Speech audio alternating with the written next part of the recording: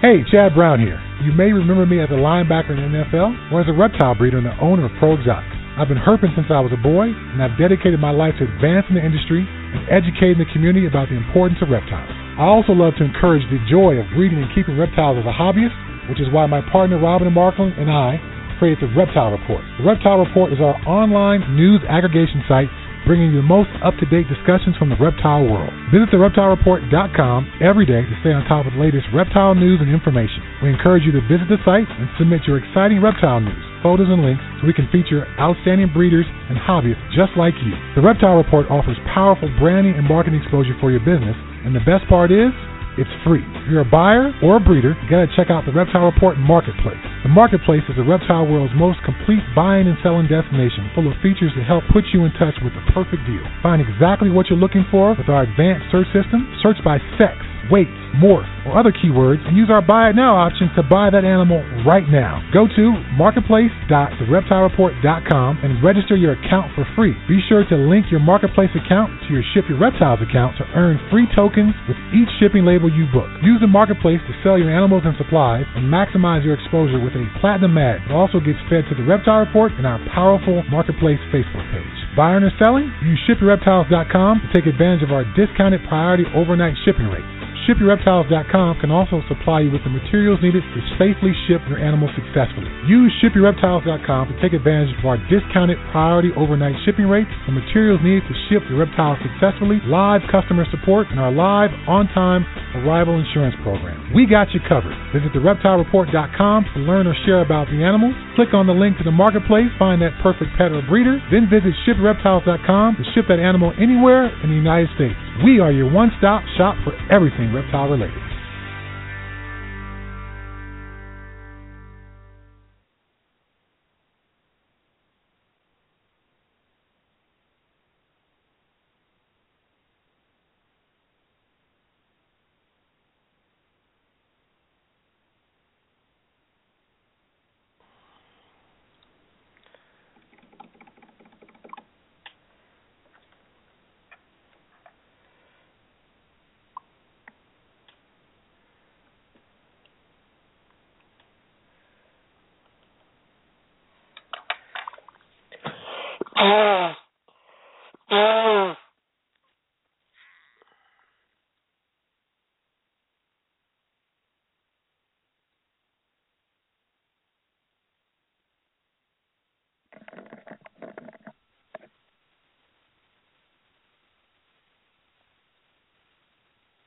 Hey, Chad Brown here. You may remember me as a linebacker in the NFL or as a reptile breeder and the owner of Pro Exotics. I've been herping since I was a boy, and I've dedicated my life to advancing the industry and educating the community about the importance of reptiles. I also love to encourage the joy of breeding and keeping reptiles as a hobbyist, which is why my partner Robin and Markland and I created the Reptile Report. The Reptile Report is our online news aggregation site bringing you the most up-to-date discussions from the reptile world. Visit thereptilereport.com every day to stay on top of the latest reptile news and information. We encourage you to visit the site and submit your exciting reptile news, photos, and links so we can feature outstanding breeders and hobbyists just like you. The Reptile Report offers powerful branding and marketing exposure for your business, and the best part is, it's free. If you're a buyer or a breeder, you gotta check out the Reptile Report Marketplace. The Marketplace is the reptile world's most complete buying and selling destination, full of features to help put you in touch with the perfect deal. Find exactly what you're looking for with our advanced search system. Search by sex, weight, morph, or other keywords, and use our Buy It Now option to buy that animal right now. Go to marketplace.thereptilereport.com and register your account for free. Be sure to link your Marketplace account to your Ship Your Reptiles account to earn free tokens with each shipping label you book. Use the Marketplace to sell your animals and supplies and maximize your exposure with a platinum ad that also gets fed to the Reptile Report and our powerful Marketplace Facebook page. Buying or selling? Use ShipYourReptiles.com to take advantage of our discounted priority overnight shipping rates. ShipYourReptiles.com can also supply you with the materials needed to safely ship your animals successfully. Use ShipYourReptiles.com to take advantage of our discounted priority overnight shipping rates, the materials needed to ship your reptiles successfully, live customer support, and our live, on-time arrival insurance program. We got you covered. Visit thereptilereport.com to learn or share about the animals. Click on the link to the Marketplace, find that perfect pet or breeder, then visit ShipYourReptiles.com to ship that animal anywhere in the United States. We are your one-stop shop for everything reptile related. Hello, everybody. Welcome to a saved episode of Morelia Python Radio. I kicked it and kicked it again, and we're good to go. All we had to do was run the commercial twice, and then it worked. And no intro music. You get none today. Well, just none. So what happens is there's a studio, and in the studio is this interface, which Owen knows, that comes up on computer, and it wouldn't come up.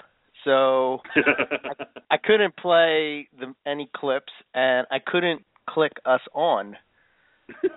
And when I contact Blog Talk, they more or less tell me everybody's busy. So that's a big way to pay for that feature. Oh, God. Anyhow, I'm glad that we were They'll able be to... hearing from us later about this. Yeah. I swear, man, once we move, I'm going to have NPR studios and all this. We're going to go full out. Oh, yeah, we'll get the whole kit and caboodle. I'll still sound the same because I won't be there, but yeah. No, we'll be able to fix that somehow. But anyway. Somehow. So here we are, episode 229 of NPR, and tonight we are having Keith McPeak join us back, returning to go deeper into Boelen's pythons in his approach to keeping them and what he's observed so far with trying to breed them. For those who don't know, Keith joined us way back maybe a couple months ago for our first ever Boelen's Roundtable. Not only was that the first Boelen's Roundtable, that was the biggest roundtable that we ever had. It was ridiculous. It took us like 20 minutes to get through everybody and then get back to the question. So. Yeah, there was questions that we didn't even hit on at all. Yeah. But Keith has always fascinated me because, for one, he was big time into blood pythons and short tails for quite a while. And he also worked with, looking back on his Facebook feeds and some of the things that he put up. He's worked with jungles and all kinds of different pythons and boas. So I'm really excited to talk to him about, some of the ways that he's trying to approach working with this pinnacle of pythons, if you will. But Owen, what's going on with you? What's going on over here is it is like someone flipped a switch and now everybody's breeding. The caramel is locked up with the caramel jag. The red jag is locked up with the red tiger. Everything's breeding except for like the weird stuff like the liasis, the stuff I really want. Even the freaking Amazon tree boas, I caught them locked, and I'm like, God damn it, no, I want you to leave. So I guess it's just waiting for the season to cool down, as well as, right now it's snowing sideways up here. So that's also something that's helpful. So yeah, it's just like one more thing. And it's funny that we're doing a Boelen show today because I was getting a tattoo on Saturday. And I had them do the rough scale, and he drew it all up. And my artist was working on me, and he's like, "Dude, I was researching this snake, and I found this type online, a Boelen bullet." I'm like, "A Boelen?" He goes, "Yeah, dude, you gotta let me tattoo that on you or something like that. That's just a killer looking animal." He's like, "That thing is sick looking. We gotta try that." I'm like, "I don't have any of those." He goes, "You mean that's the rule? You have to own it before I can tattoo it on you?" I'm like, "Something like that." So he goes, "Well, you should get some." I'm like, "God damn it, it's everywhere." Like, can I escape the people that want me to rush out and buy Boelen's pythons? Apparently not. No, so, you cannot. Yeah. So that was funny. I gotta chuckle at that one. So it's cool that we're doing. I predict that you will have them before I do. Lies, slander. You and I both know that it's just going to be one of those things where I'm going to you're going to do it so nonchalant. You're going to be like, it's going to be like a Wednesday around noon, and you're like, "Oh, by the way, I just unboxed my Boelen's python," and then I'm going to be like, "That's nice." Wait, what? So it's like that's the way it's going to be.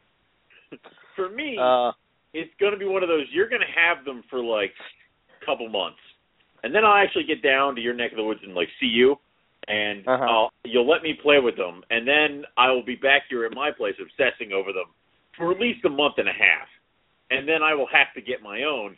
But I'm going to make sure, like, I would message you every step of the way. Like, for 3 days straight, I'm thinking about Boelens. I'm really thinking about Boelens.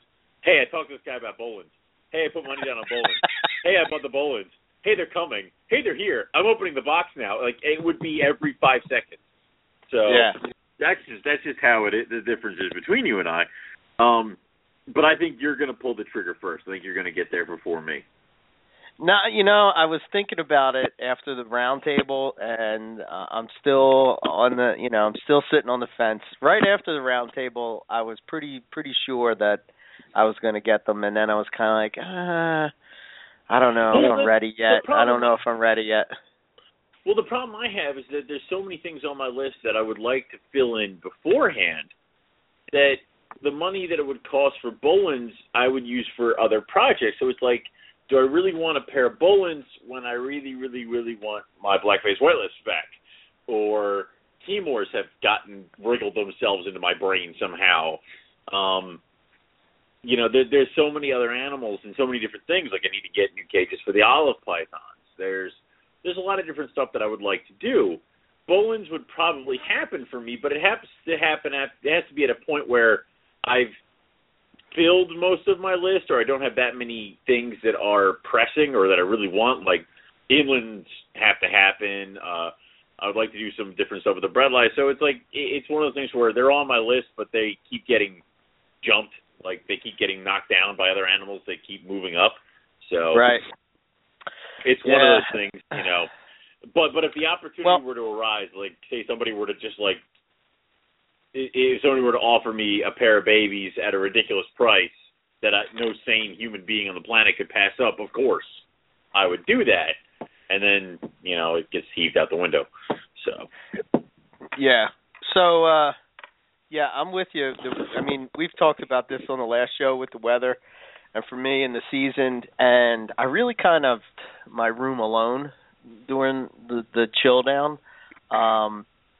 So I'm in there today and really trying to figure out what's going on because I knew that there was a storm coming through tonight and just seeing what's what. Well, turns out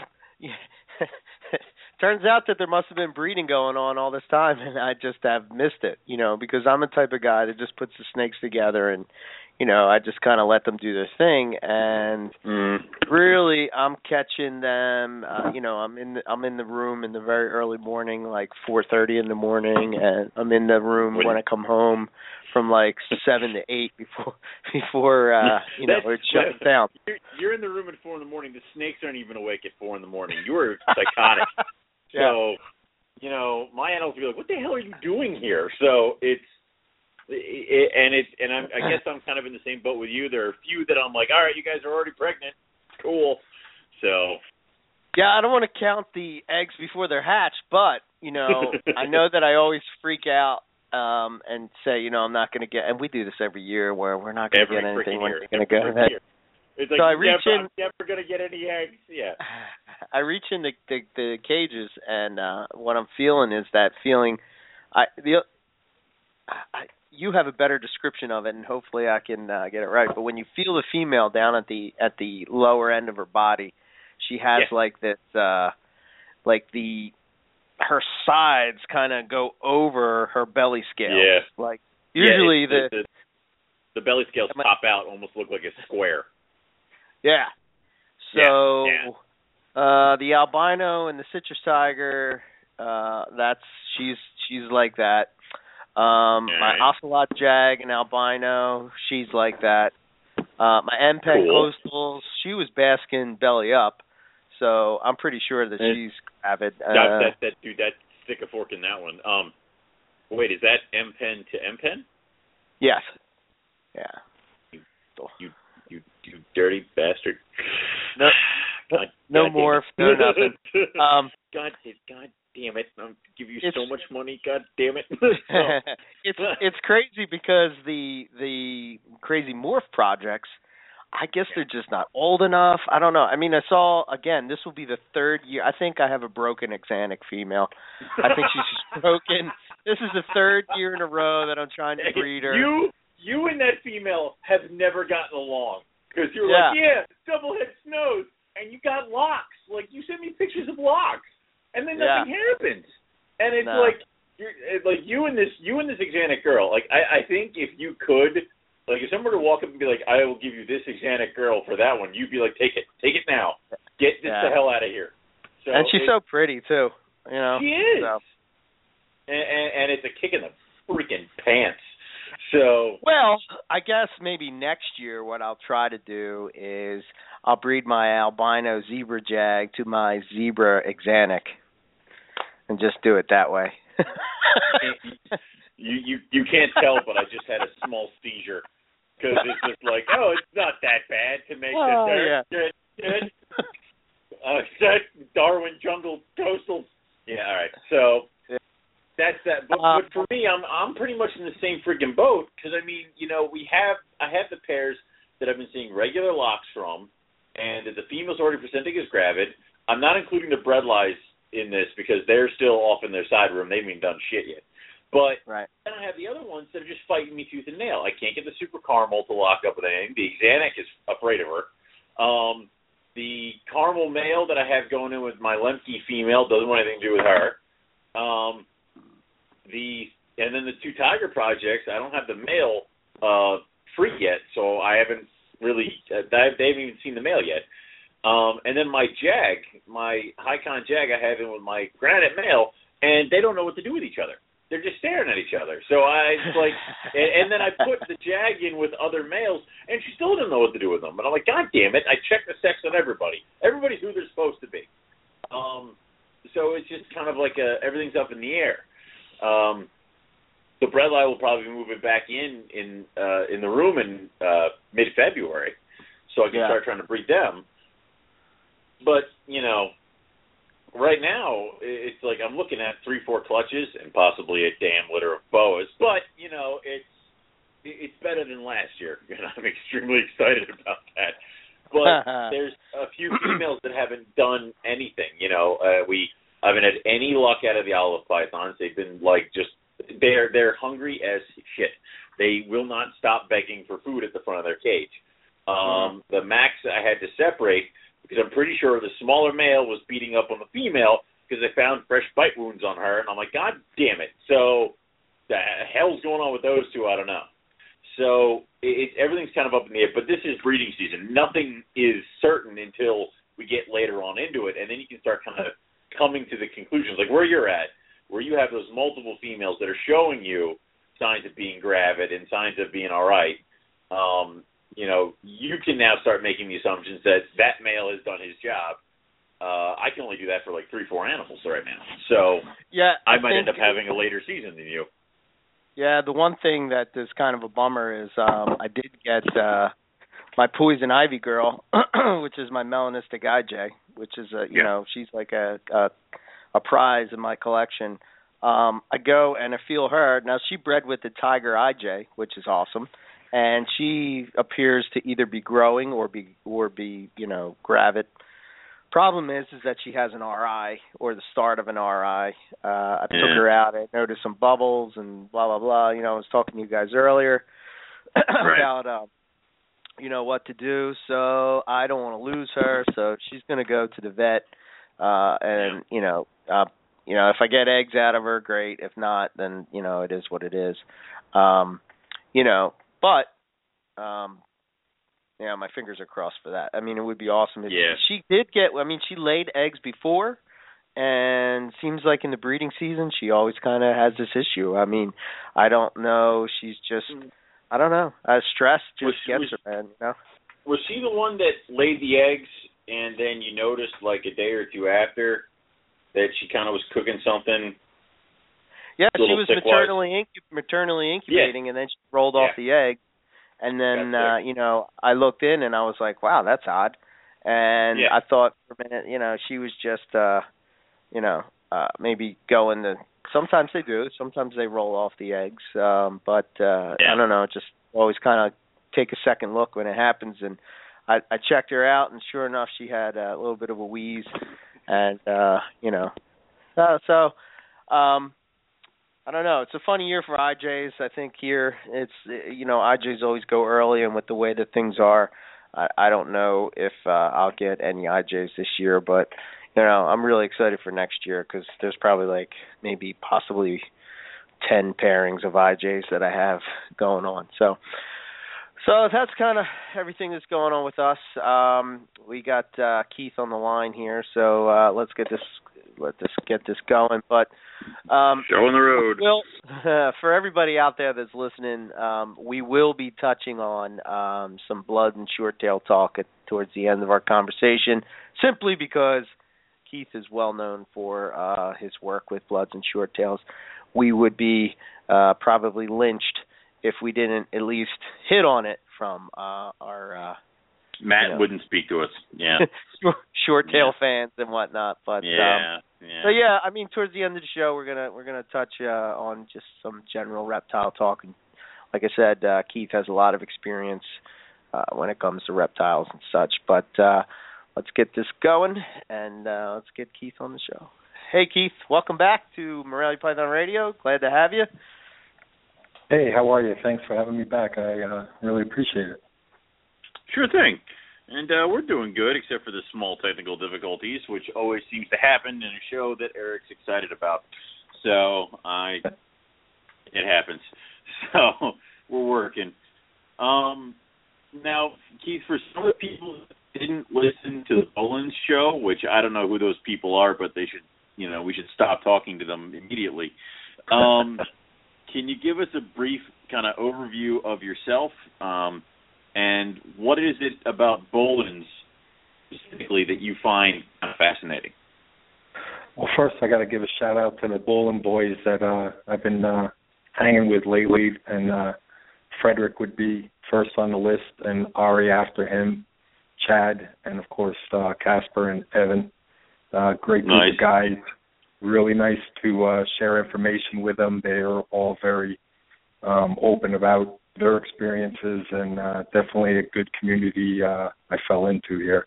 Real happy being a part of that group. My history is basically like most of everybody that's really deep into this hobby. Started out, when I could walk, basically catching anything I could catch, and keeping reptiles and animals of all sorts in general. I was lucky enough to have an exotic uncle vet that was into big cats, and he had lions and jaguars, and also, it was just kind of destiny for me to fall into the exotic animals in captivity type of thing, and always was fascinated with reptiles, kept reptiles for a lot of years. Got really heavy into the bloods, started with them probably in the late 80s, and just worked with them for many, many, many, many years. The short tails more so than the bloods, but have experience with both of them for a lot of years, and then kind of grew out of that and moved on to new challenges and old things that just caught my fancy, and Boland's were definitely always on the list, and what's not to love about them? I mean, the looks, the rarity, the challenges is just absolutely everything somebody like myself would want to work with, so naturally I went to those, and here we are today. Awesome. So about how many Boland's do you have in your collection currently? I have 3 pairs that I'm working with. I have one pair that's definitely sexually mature and a lot of activity there. I have another pair that's questionable and on size and age, but working with them and seeing what will happen with them, and then another pair that's definitely a few years away. So I got those on my main focus. I have other animals in my collection, different species, but one room set up just for these guys, and those guys are definitely my focus right now. That's awesome. So now I know you've given a lot of thought and kind of have a bunch of theories on Boland's, and one of the ones that we've been asked a few times is, do you have any thoughts on why we see Boland's with yellow markings and some with white markings? Well, Ari believes that it's a locale think possibly, but the animals with the white markings, he believes, are in an area that is inaccessible to him and other people to go investigate that. But some of the early animals that came into captivity were animals with white markings, and it's believed that those animals get larger. Now, when you're looking at photographs of animals in people's collections, if you don't have a very strong UVB bulb on them, the yellow can appear white in photographs, but I've photographed my animals where it looks like it's a stark white on them, but you get them underneath a UV bulb, and it's unbelievable how the yellow pops on the animal. It's crazy. Just a matter of just putting them under that light. Okay, so could a few of the animals that we have in photographs that we presume are white, could they have just been yellow ones with absolutely, like a chicken bigger than the camera? Yeah, absolutely. In my opinion, absolutely. Because I've done it here. I've photographed them both ways. Sometimes, like I say, the yellow looks like highlighter yellow. At other times, it looks like a white. And it's just depending on where they are in their caging and access to that UV light. I'm sure there's different degrees, through variation, but these things are so rare and you don't get to see too many of them that to really put a big, thumbprint on what's going on with them with the color. I tend to agree with Ari because he's the man that's going over there and checking everything out. So I would have to concur with him in thinking that it's probably a locale type thing for that one. And I think that's future research that Ari would definitely like to get into and see if he could prove out. That's cool. So, but that does make a lot of sense. So, very cool. So you said in the you mentioned in the roundtable discussion that about this huge female from, I think you said the owner was Paul Miles. Paul Miles. Okay. Yeah, from the Bow Barn down in Maryland.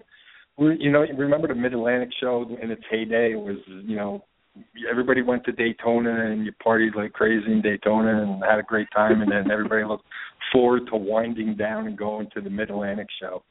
And I was lucky enough the year that Paul bred the Bowlens to go to his place and check out his animals. And I can just remember, only ever seeing smaller animals, and the animals I had worked with, which was only one pair, before that, were a lot smaller than this, and they came in bad shape, and mine didn't last very long. But when I went to Paul Miles and I walked in expecting to see,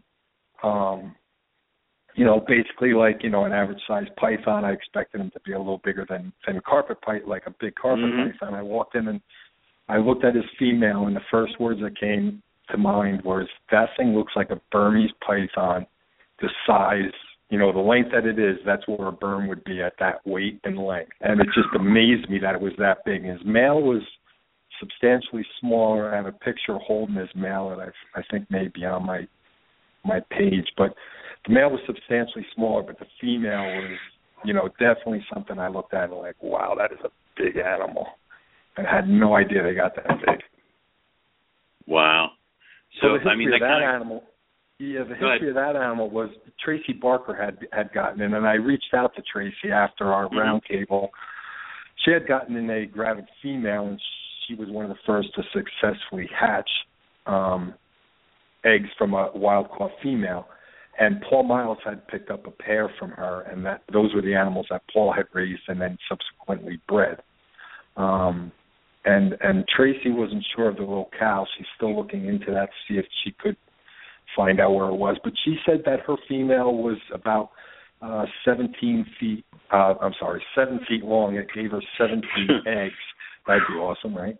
And 17 feet, holy crap. Yeah, no, she got 17 eggs from it, from what she could recollect. The babies didn't present a big problem to her, which was interesting.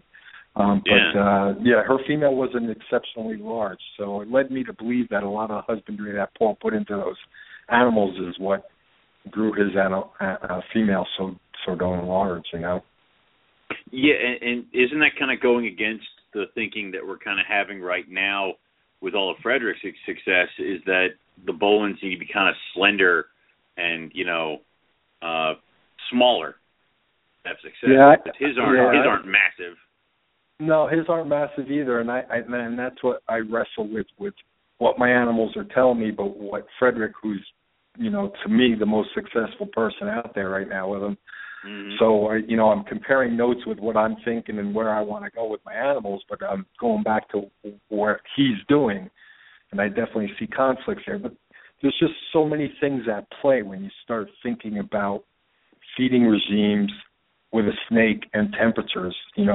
It's how the size of the prey you're feeding, how frequently you're feeding, but also the temperatures you're keeping your animals at, which enables them to use those meals in different directions. So you could literally, if you do everything else a certain way, you could really feed your animals frequently, yet keep that lean, long look, but have meals processing through their body constantly to do things like, for building follicles and whatnot. So I wrestle with that one. That one's tough for me. I think feeding is definitely one of the big keys to breeding these guys, along with temperatures. But I think a feeding regime and understanding your animals and what they need when they need it is a huge thing. But I am a believer if you got to feed them to breed them.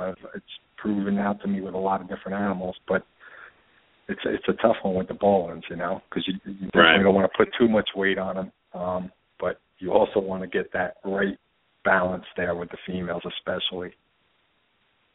Right, I could see that as being like a little razor's edge, thin enough to do all they got to do, but also big enough to breed safely. It's kind of like one of those, catch-22 things. Now, Keith, you mentioned...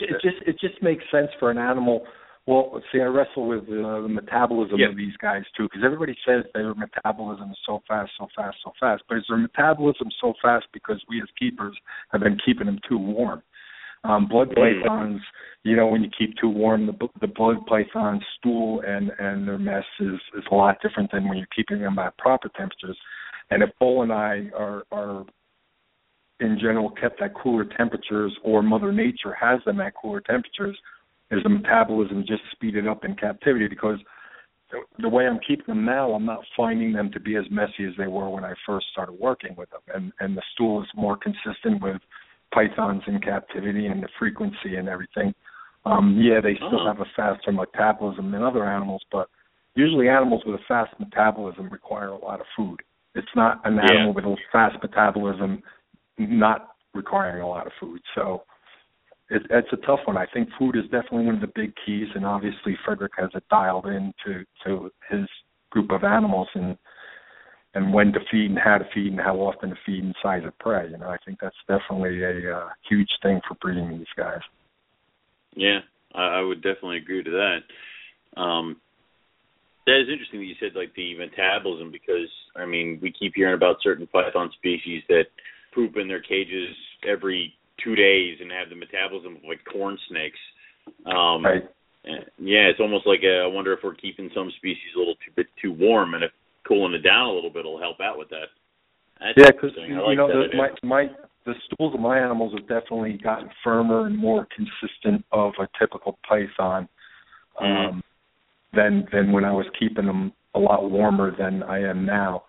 I would think that that's a healthier way to go. When you keep them too warm, they literally will be smearing it around their cage.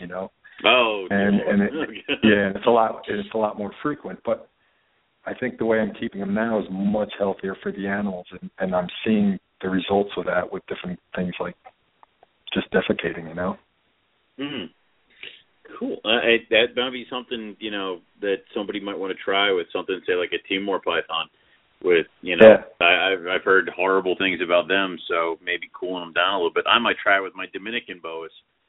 Right. So, all right. Now, Keith, you kind of also mentioned about, during the roundtable, about observing your animals and how Ari kind of showed you a video of him hiking up one of the mountains, and that kind of changed the way you thought about, observing your animals and what you kept your animals.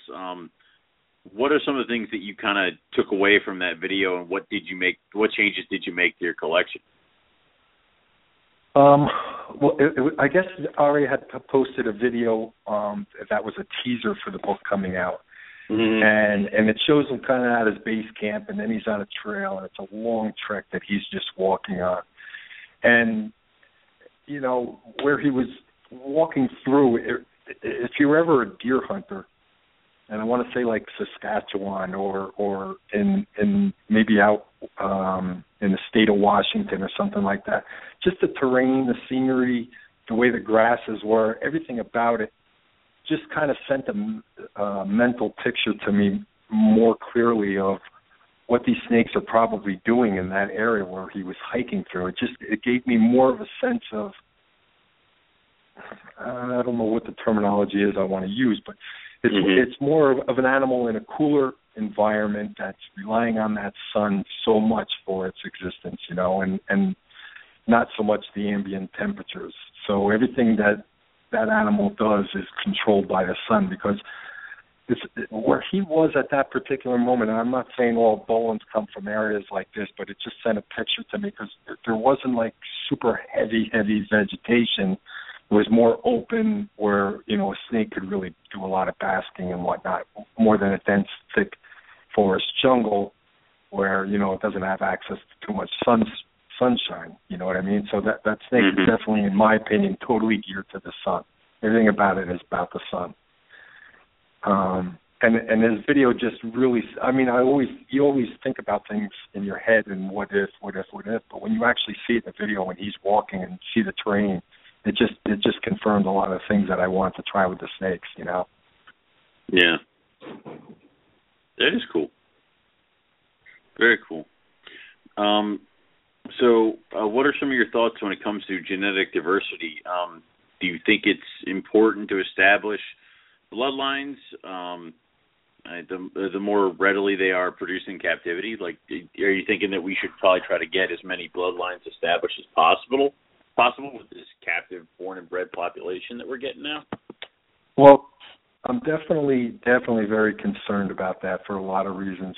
I used to breed a lot of very exotic pheasants, and some of the pheasants that I used to breed were, you know, violets, firebacks, and different birds that were definitely very hard to come by. And what happened was when you're breeding them over generations, all kinds of deformities started coming out with crooked toes and infertility and all these kind of things. And when we started all digging into the reasons why we were having these problems, because so many birds were collected from the wild, you find out that where these birds come from is such rugged terrain and such inaccessible areas that collectors collect from very specific areas. And the diversity that you think you're getting animals from the wild, but in fact, you're getting them from a very small area because it's what's accessible to the collectors in the wild.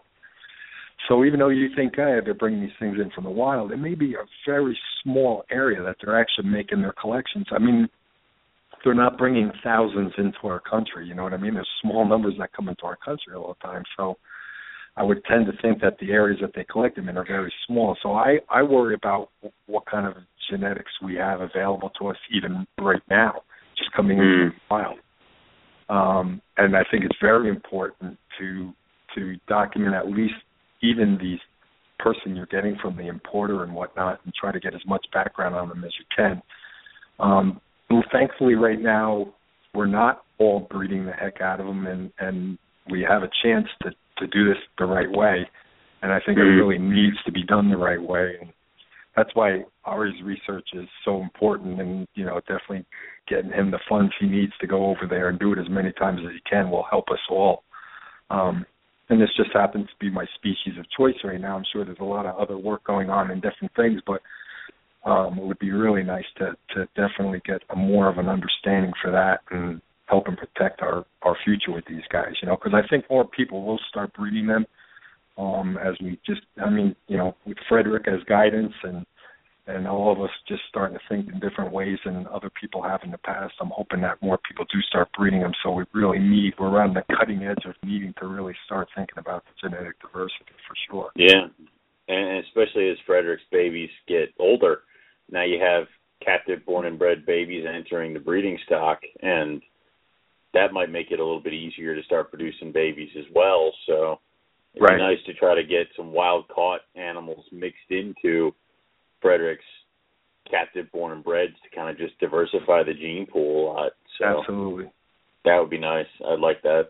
But even with that, Owen, even with that, we wonder, is there really a difference between the animals I have and the animals that Frederick has? I don't know if they were really collected in that great of a range. Mm-hmm.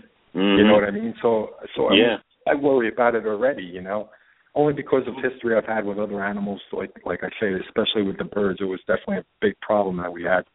And with an animal as rare and hard to collect, and how many of them are only allowed to leave the country and whatnot, it's definitely a very big concern for the species. Right. I mean, the good thing is that there is definitely, a wild-caught population that can be tapped into, which would allow the biodiversity. I mean, it's not like carpet pythons here in the United States where I think only IJs can come in as wild-caught. I mean, we do get new blood from Europe, but it's still not that different. And the funniest thing in the world is when somebody tells me that they're going to get a pair of unrelated rough-scale pythons, and it's like they only came from two animals collected in Australia. Everything's related to each other, so it's right. It's kind of like that. So at least then, when you guys get rolling with the breeding, if you want to add some wild-caught bloodlines, you could definitely do that, which would be awesome. You can, as long as the animals are collected in a different area. Exactly. You know what I mean? Yeah. So it's very essential for Ari and whoever else can go over and do this to document where these animals are being collected, I think. Right. For sure. Right. Yeah, I wonder why there hasn't been a focus. So let me rephrase that. I think that my thinking would be that they would be coming from the same location, and I'll tell you why. Because every other python that comes from New Guinea is basically locality type animals. I mean, think of chondros, think of scrubs. IJs really aren't focused on locality simply because they pretty much come from the same area. So I think it would be that wouldn't Bolins really be coming from the same area or at least that's where they're, collected for the, the captive, captivity. But because you would think that if they came from different, that would just be a crazy selling point. I mean, right. And they could make that up. I probably shouldn't say that right. up on air because next thing you right. know, they'll be saying somebody's listening in Indonesia and is now we're gonna start seeing locality specific Bolins. But you know what I mean? Like you would think that would be, just from different reasons as far as okay, well, this locality may be tough to breed, but maybe this locality might be easier, and maybe if you mix this locality with that locality and. It's just weird that all the I would think that could become a big selling point. I think as more people start to breed the animal, it'll generate more interest and make the collectors do that. But right now, if you think about it, I mean, these guys, even Ari going in there to look at these guys, they're in some pretty rugged terrain where, accidents could happen very easily. So if you can get to your animals... If you can get to your animals in one day of trekking through the mountains there, why would you go 3 days to get that animal when you can go one day? So most of the collectors are probably going to the edges of their range to make their collection in probably one of the easier areas it is to collect them. Because they're not going to work harder. And like I say, only so many are coming out of the country. Only so many people will buy them. I mean, it's definitely a species for somebody that really wants something different, very unusual, and will put the effort into the animal. So it's not a huge commodity right now. So they're only going to go to where they need to go to get the animals that, are wanted in the country right now or overseas. Right. Now, this is kind of an off-topic question, but I'm just curious on your thoughts. Do you think there'll come a point, maybe 10 years, 15 years from now, where you'll see Bolin's pythons in the same vein as some of the harder or used to be harder type of species of pythons to breed, and they'll be more readily available in captivity? Nothing will surprise me when I'm going to say the early 90s, maybe when Bull and I were still in the $10,000 to $15,000 a piece range, and they literally looked like they could die at any moment. I went into, I forget the name of the chain at the time, but let's say it was like a Petco of nowadays back then, and there was a Boelen's python in a 10-gallon tank in a reptile store that mainly dealt with fish. To see that back then, you know, wow. Yeah, and the thing was like so near death, like I was going to sell my car to buy the thing to try to give it a shot because they didn't know what they were doing. But it was in terrible shape. So I mean, I've seen Boelen pythons in pet stores, 15 years ago. My hope would be that it's going to remain a species that the more dedicated person is going to want to deal with. You know what I mean? And sure. Just because of the nature of the animal, it's something that you can keep in your normal collection. I know you want to, on your questions, you were going to talk about this later. You could keep it, I believe, in a normal python room, maybe in the lower cages of the room, so it's a little bit cooler. But I think they'll survive at 78 to 80 degree ambient temperatures in the room and be fine. You may never breed the snake, but if you want a pair of Boelens and you want them in your collection, they'll be a very hardy snake for you to keep. It's when you start trying to get into really what makes that animal tick and wanting to breed it that, you start getting them a little bit more on the delicate side and have to really stay on top of your game to stay with the animal, So I don't know how many people are really going to want to do that. Sure, yeah. And that's fine with me, Yeah, I think in a way that's kind of a good thing, because it kind of keeps that, I think I said on the last show that, keeps that, for a lack of a better word, jobber out of the whole, I'm going to get these, breed them, sell them, make tons of money type of reptile attitude that some people have, Yeah, and Frederick, he has, talking with him, I really respect the man because of the way he looks at things and approaches problems. And obviously he's a very gifted guy at reading animals, or he wouldn't be breeding them so many years in a row. And babies for him are a struggle. And we heard, getting them going a little bit. And we heard Evan with, babies that he's purchased and having hardships getting the babies going. So I think there's a lot of factors that'll keep them from becoming so mainstream, which is fine. The hobby needs animals that are something that a lot of people keep in the back of their mind someday they want to try and give a shot at. So I think it's great that they're kind of in that status right now, Right, sure. So, let's talk about that a little bit about as far as when you're getting in, these captive hatched imported animal. I mean, how difficult would you say they are to establish, and, what are some of your experiences that you've had? Well, everything I've worked with has been a black python already. I haven't ever taken on a challenge of a red baby. But what Evan was saying stands true for me just with other python species I've worked with. If you have these animals that are hard to get going, and I'm sure you guys will agree, pumping them with meals, once you get them going, you want to keep hitting them and get them past that fragile stage. And Evan touched on that with the animals that he's worked with, where keep the temperature a little bit warmer. They'll use what they're being fed at those times to put size on and get them out of that delicate age. And it almost seems like like you're in a rush to get them past that point. And it's probably the way to go with these guys from people I've talked to that have had experience raising them out of the red phase. So I think that's the way my approach is going to be. I talked to Tracy. She said her babies were, no problem to get started.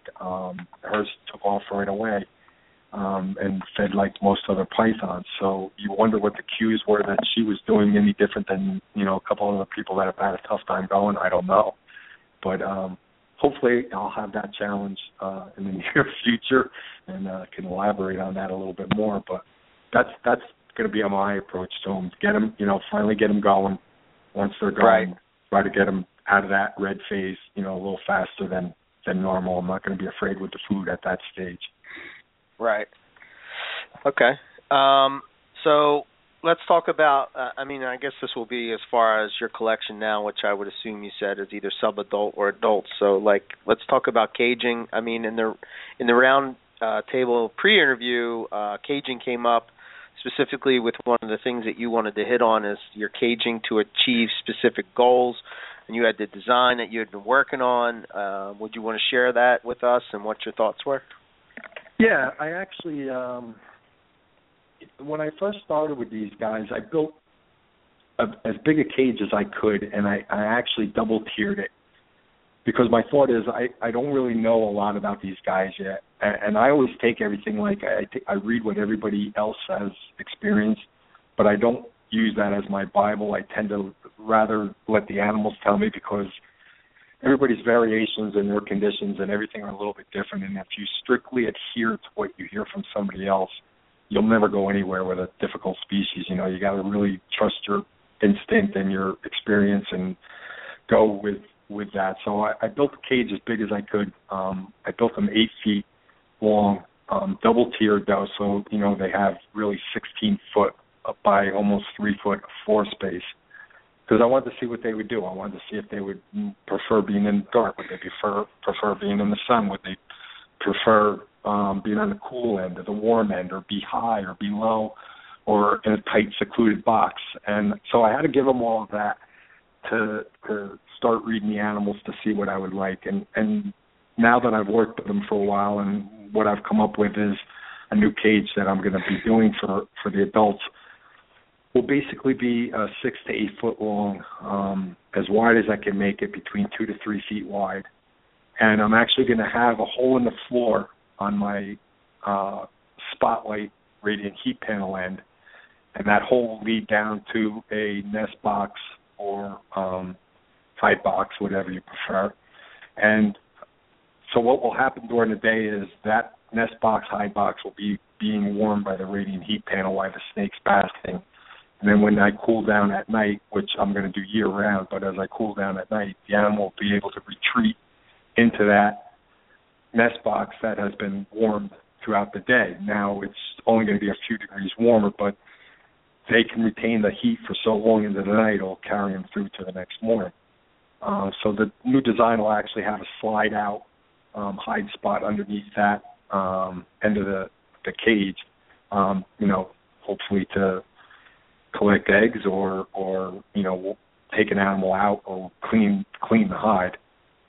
So that's what I'm going to be working towards. That's what I'm actually building now. I'm not going to move my animals this year because I actually have a female that's building follicles now, so I'm going to just keep going with what they're in now. But next season, they'll be in that type of caging. Wow, that's cool. Pretty awesome. That's an awesome setup. Yeah, I guess I think we've had a couple people on the show that have talked about their thoughts as far as Boelens and the whole idea of them having a nest and feeling secure, and maybe that's one of the reasons why females don't go the distance. That's hopefully you'll have success with that. But then Frederick, I don't think that he does that, does he? No, I believe Frederick's eggs were collected last year just under a piece of cork bark that the female went under and laid her eggs. Oh, my God. I would think this year they're going to just lay him right in his hand while then put him in the incubator. Just drop him but right yeah, there. I think last year they just did him right underneath a hide box. Underneath that piece of cork bark. So I think if your animals are conditioned to their environment and they feel secure and they're into their routine, I don't think it's as important as maybe the first year that you're trying with maybe new animals in your collection and then getting them that more secure hide. I really, keep thinking temperature, getting all your components the right way, but playing with the temperatures and the way your feeding regime is, I think, are the two biggest factors, personally. Right. Okay. Well, that's glad because temperature is the next thing that I wanted to talk about. And as you mentioned a couple minutes ago, I think that one of the things that kind of people I know for myself is kind of the idea that, are you able to keep these animals in, say, your standard, python room where you have an ambient temperature of 80 degrees, like I use diamond pythons with me as an example. They're not in my reptile room because obviously they have to be kept colder. What's your approach when it comes to temperatures? I know we talked a little bit about cycling temperatures and that radiant heat panel going on and off, and I think you equated it to more or less the clouds over there and all that. What's your thoughts on all that? Well, I think these guys are just so efficient at collecting heat, and they're been programmed for so long to collect heat while you can collect heat that as long as you're providing heat for them, they're going to take advantage of it and stay there and collect it as hard as they can because they know night or cool temps are coming and they need to store that temperature. So they'll bask and bask and bask and bask and bask if you provide it to them. I think they'll do fine in a reptile room that does not get above 80 as their ambient, and maybe just provide them a fluorescent UV bulb for daylight so they can simulate basking, and you'll have a happy Boelen's python. I don't think you'll breed the Boelen's python, but I think you'll have a happy, healthy Boelen's python. I'm definitely, even in my off-season, like my Boelen's room, my nature of how it's set up, I never go above 74 in the room. The room is always 74 or below. And right now, I'm letting it go down to about 61, 62 at night. I can go lower, but I've found, talking with Frederick and some of the other guys, and I ran into that RI with my 2 males that I posted in Ari's Facebook page, the beginnings of an RI with the 2 males. And I don't think they have to go below 60 degrees. I think it's more or less just being consistent with cooler temperatures overall for the animal.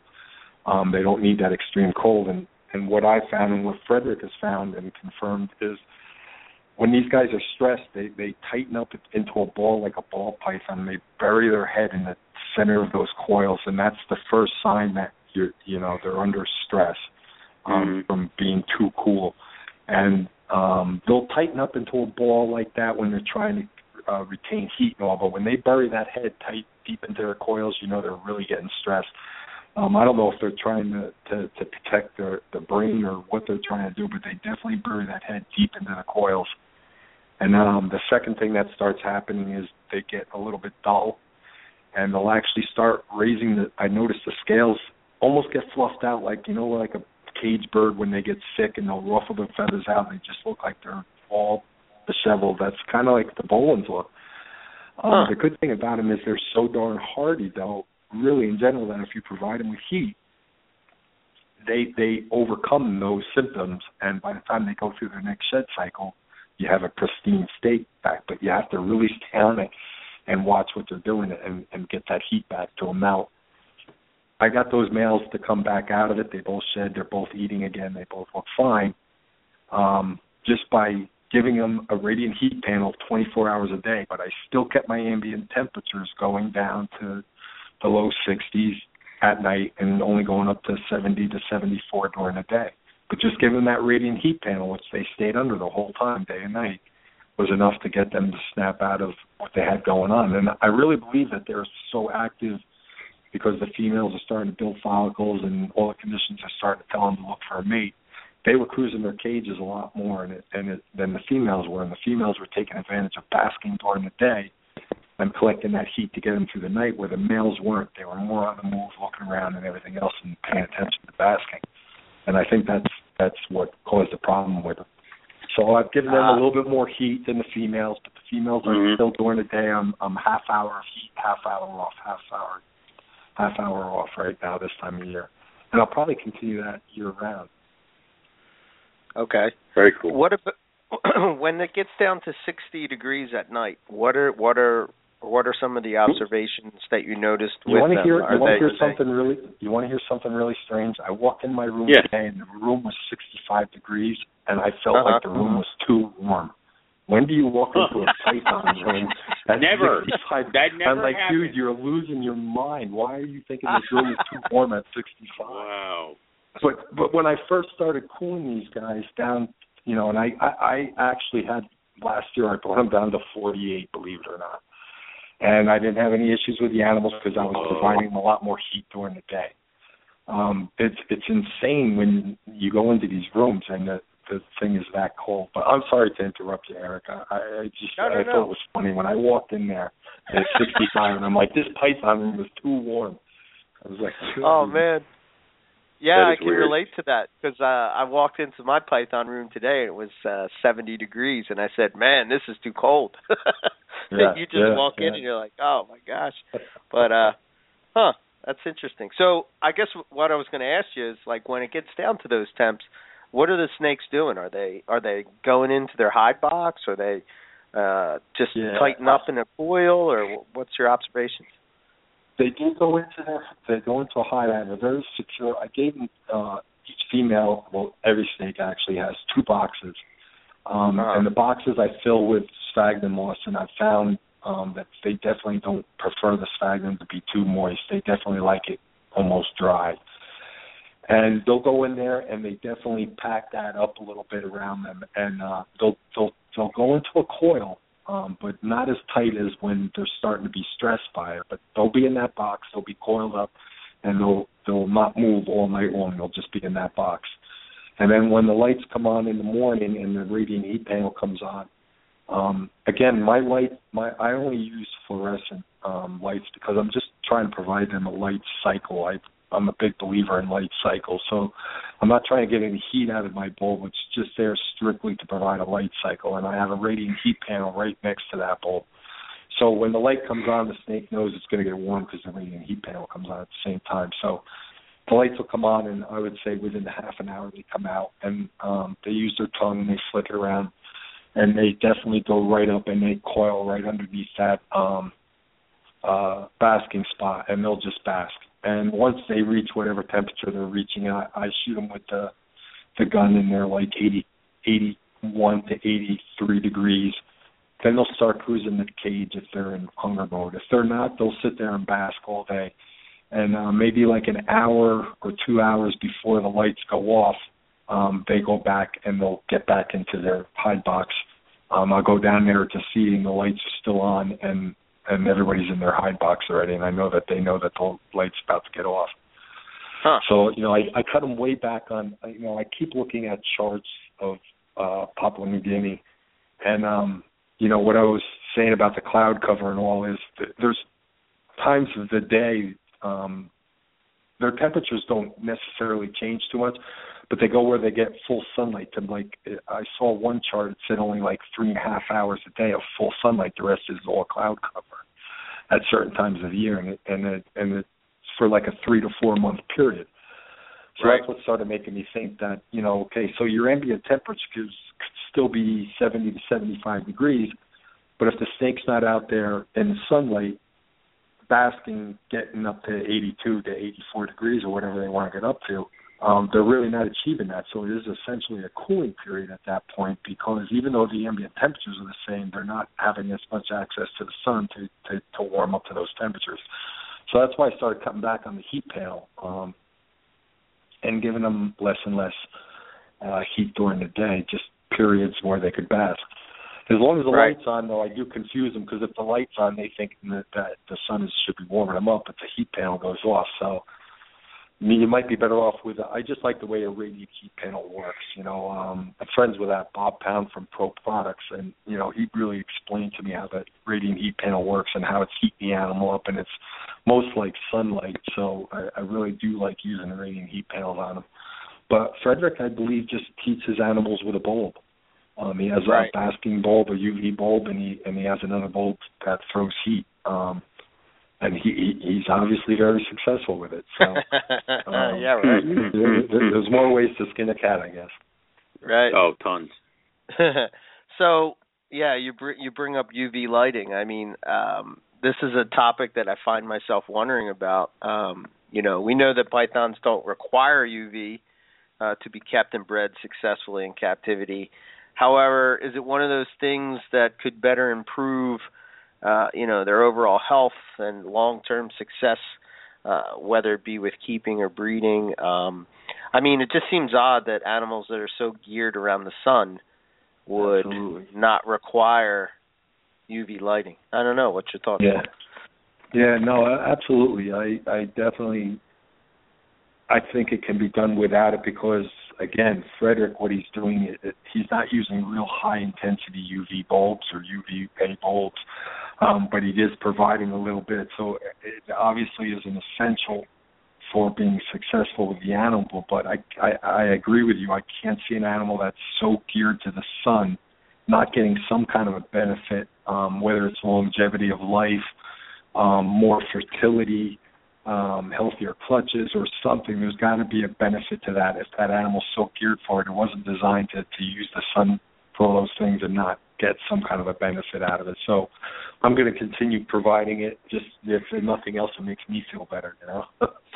Yeah, you know, I often wonder, like, here's an idea, and I'm just thinking out loud, but, you know, we think about all these things, like, I think about people that get RIs, and they say, like, you know, I don't understand, my heat is right, this is right, the temperatures are right, but I would think, I mean, if you're geared to the sun, like, even just for a person, when you go out in the sun, you just feel better.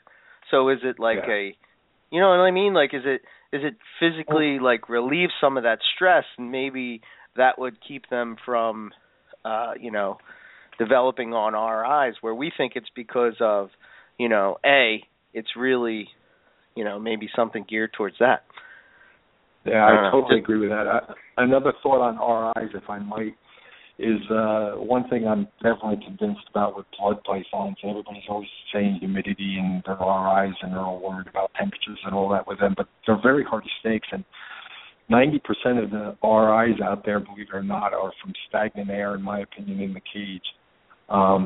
Blood pythons definitely need ventilation, good ventilation, and if you know anything about blood pythons or short tails, they'll go months before they defecate. And when they defecate, you think an elephant came in your house. I mean, like you got to get a shovel, get some gloves, and get in there and start cleaning. And the problem is you know, the ammonia smell and everything else. And literally, I don't care how stringent your cleanliness is. People go to work, people do this, people do that, and the snake could defecate in the cage, and it can be even an hour later, and that has done its damage to the animal. And I'm 100% positive with blood pythons that it irritates the lines of the lungs of the snake, and it causes RIs that pop up unexpectedly with these animals. You clean the cage, you don't notice it, but it's already done its damage, and it's already, you know, stressed the animal and caused that problem. And when I started increasing ventilation on them many, many years ago, it helped with RIs tremendously. So when I got into the ball and I designed my cages. I don't know if you saw my cages, but my cages, I don't have any viewing pane of glass or plexiglass or anything on my cages. My back wall is nothing but a plastic-coated pegboard, and my front doors are nothing but pegboard. That's how we used to do it many years ago. Berms became popular, and everybody was breeding berms. That's how everybody built their cages. But it's a really great thing when you have a fan running in your room, just creating air movement. As the air moves over those pegboard holes, it's drawing air out of the cage. So on the front of the cage, while the air is going past it, it's drawing air out, and it's drawing air in the back of the cage. And with a montane species like bull and I was convinced that they needed a lot of fresh air and not stagnant conditions, because with birds and whatnot too from higher elevations, you know, they really need that fresh air and not stagnant conditions. So I think a lot of other species probably could benefit from more ventilation in combating RIs. Huh. Yeah, that's interesting. I never would have thought about that. Yeah. It does make some sense, because some people do, they put the humidifiers in there, and that can, with some of the things you can put in there, that can purify the room as well as get the air moving, so that might be even more ventilation than needed, and that helps. So, right. Yeah. Huh. Okay. Well, I'll know that for my short tails and my bloods. I'll have to go check my ventilation on those guys. I don't have any. I don't have any, so I'm good. So. Yeah. So what about feeding? What type of feeding regimen are you doing with the species? And what about, you know, the size of the prey? and any thoughts on a varied diet with these guys? Well, I think I might have touched on it in our roundtable. I'm lucky where I have a very local person that breeds rodents for the local pet stores and some local breeders, and they have access to sell them to wholesalers. So I'm able to go there and get my stuff weekly alive. So doing that, I'm able to also feed that prey before I feed it. So I can vary the diet. I don't know if it's necessary, but again, some of these things we do it to make ourselves feel better about everything. So I do that. I do vary the diet. And I'm not going to lie, I've told a couple blood people that I don't know what this grass nettle is. There's a nettle that grows in this area, and we used to give it to the pheasants and different birds. It's a weed that grows in people's lawns, and people spend thousands of dollars to kill this weed, but we called it wacky weed. And when we gave it to our birds, the males would get lit up and harass the females so much to breed that you'd have to back off on it. You had to give it in doses because whatever is in this weed, whatever vitamin is in there, stimulated birds during the breeding season. It was like Viagra for birds. It was incredible. So I have experimented with actually feeding that to the rats before I fed it to the snakes. Okay. And I have no idea if it does anything, but I do it, and like I say, I'm sure it's more for me than anything else. But I know a lot of people in the past have thought maybe there's something in the diet of the prey items that Bull and I eat that's lacking in captivity. So it's just something that I play around with, and I don't think it has any bearing on being successful. But I for sure do it, and like I say, just to make myself feel better.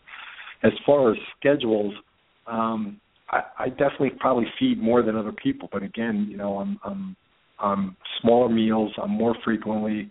I'm big on animals that have a high metabolism having food, feeding that engine. That if they have fast metabolism, it's for a reason.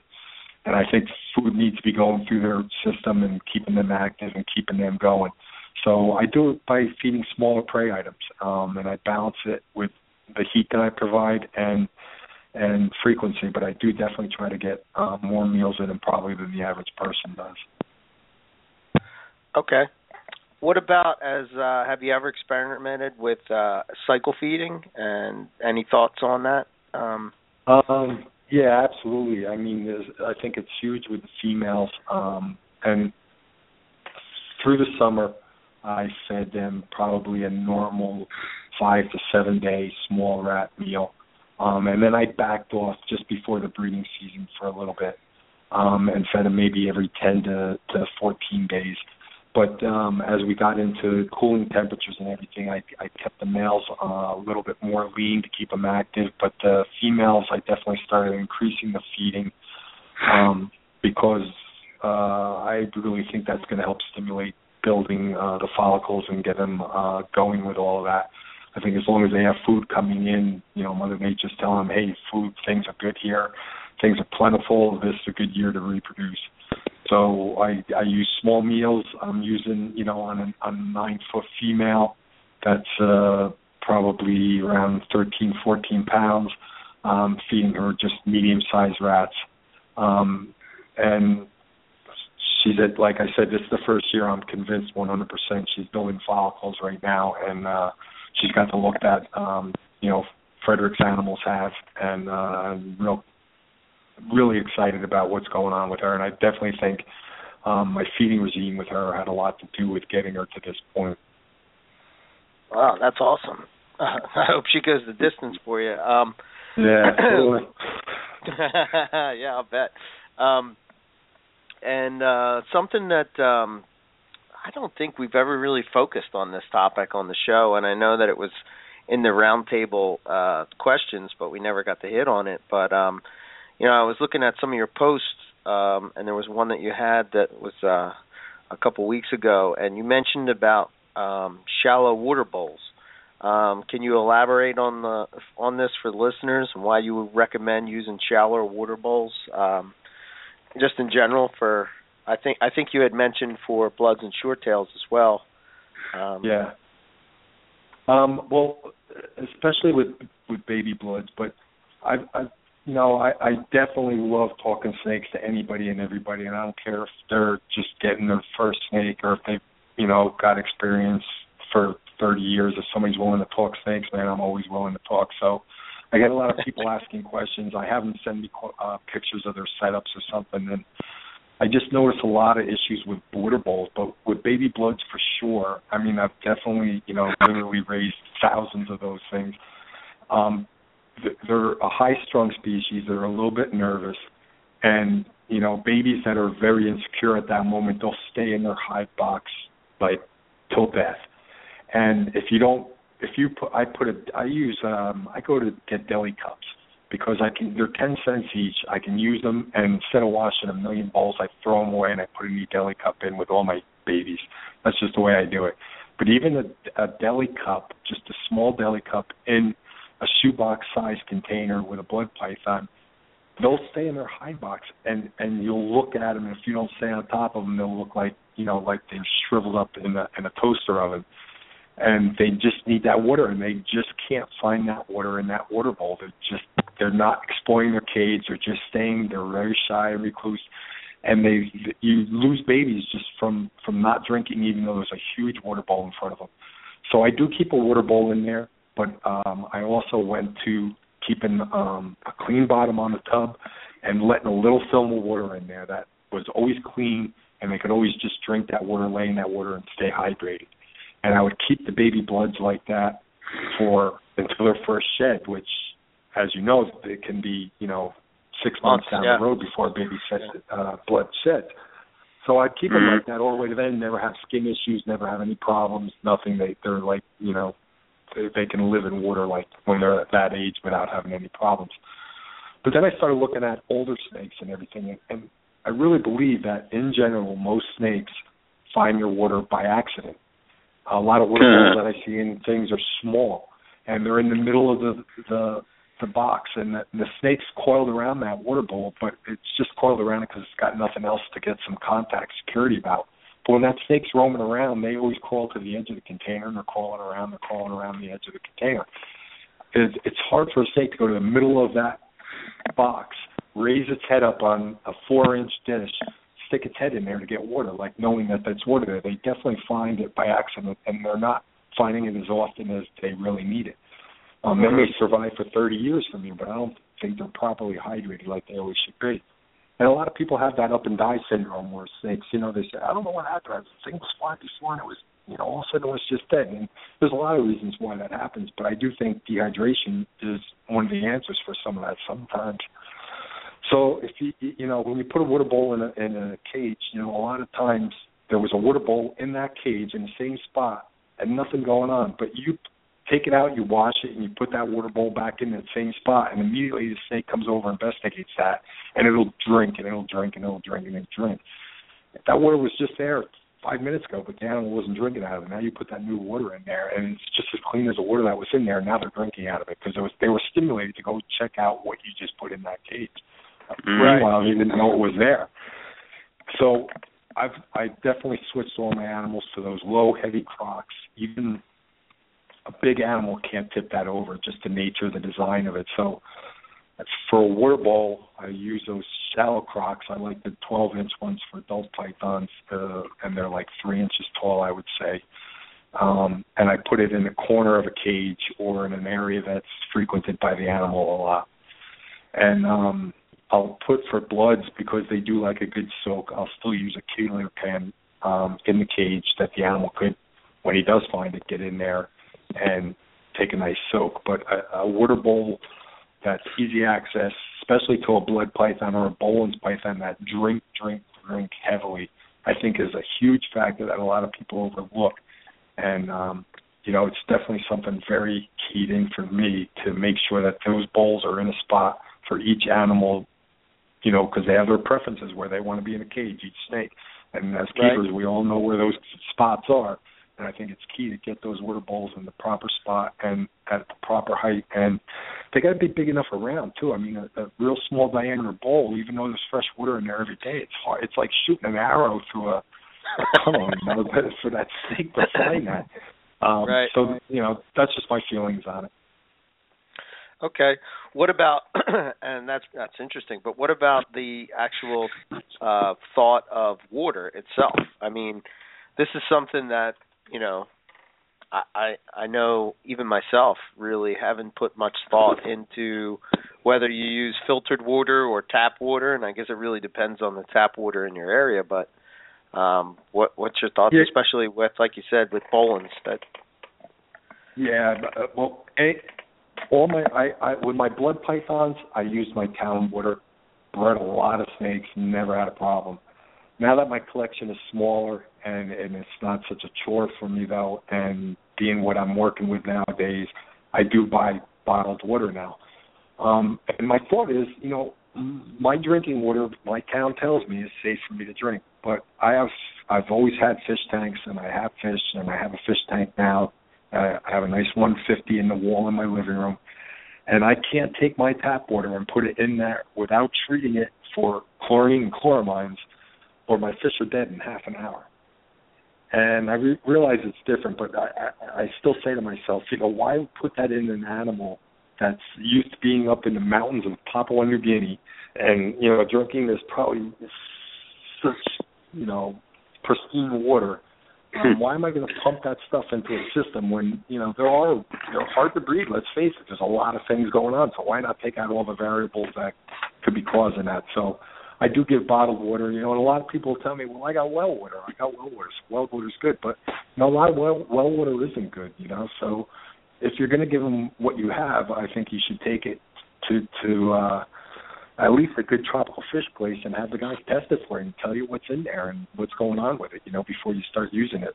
Again, like I say, in my town, my fish die when I use it, but yet I raised a hell of a lot of blood pythons on it. So I don't know. But with the collection I have now, I definitely use bottled water. Cool. Awesome. Yeah. All right.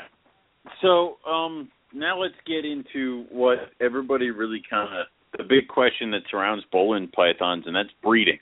Now, you have not been successful breeding, but you've tried and currently are trying, and you got a lot of thoughts on this stuff, and we're anxious to learn what you got with this, because Eric and I do not have Boelens pythons and have no idea what we're talking about when it comes to Boelens python.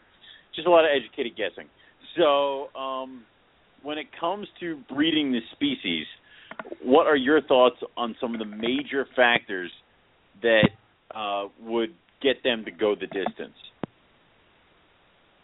Some of the major factors are kind of what we've been touching on. I definitely think that increasing heat at the wrong time with a female that's building follicles will shut her down and stop her from going the distance. So the first thing we have to overcome is getting the proper temperatures to get her through to her ovulation. I don't think the males need to be cooled as much as people are been trying, myself included. Like I say, I'm just going into the 60s. I definitely, with blood pythons, I would breed my animals from October to December. That's when I put males with females. That's when males actively bred the females.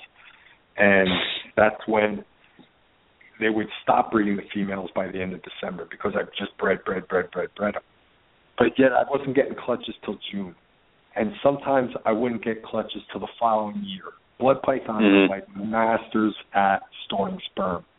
So you start wondering, with a python like the Boelens python, maybe that animal, being that it's in harsher conditions, can't retain viable sperm for as long as some of these other pythons. Maybe you have to be more keyed in on when you're putting your males with the females or keeping your males with the females. Maybe that window is a very short window compared to other species.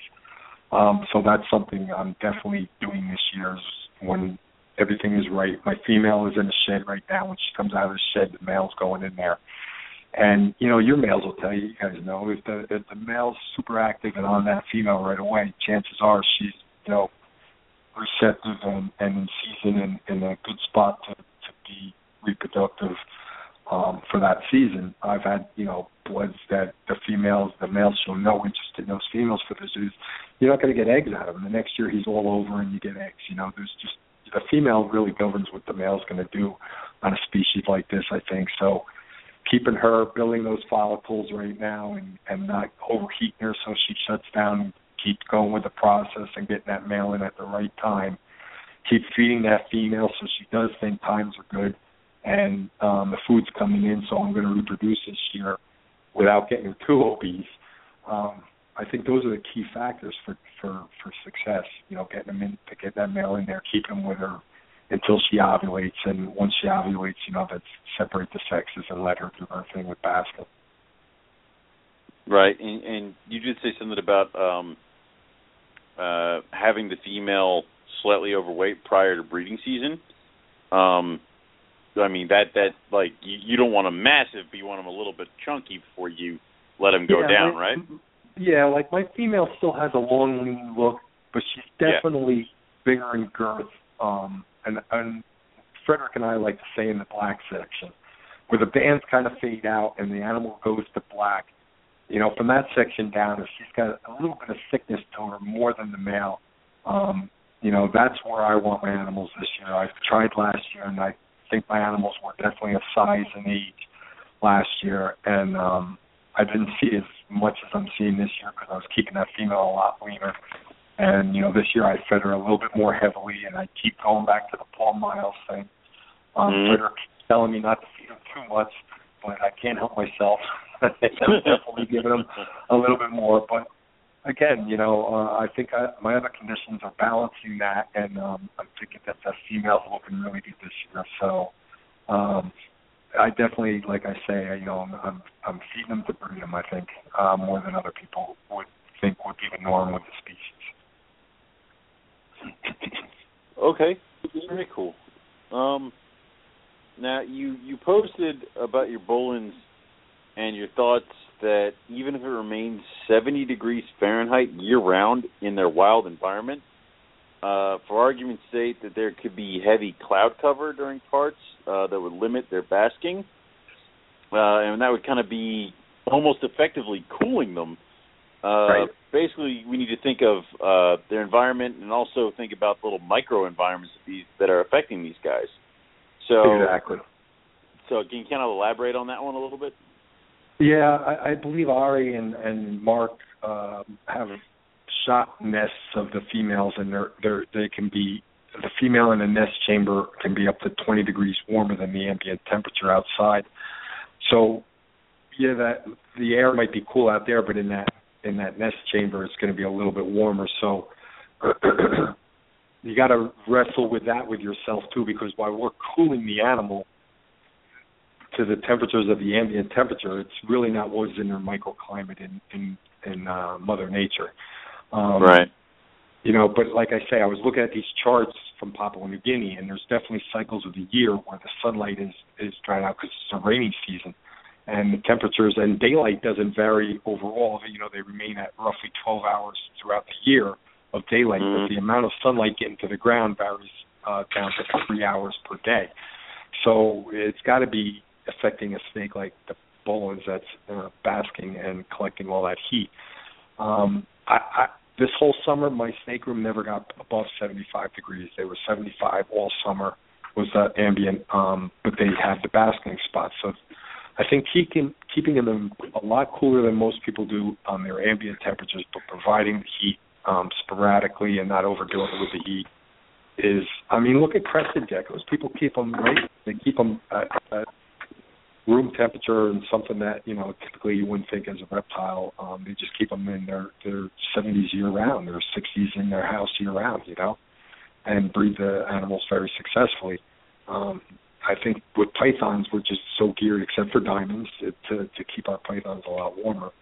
And I think these guys just, they don't need an ambient temperature in their enclosure if you're providing a basket more than 70 to 75 degrees.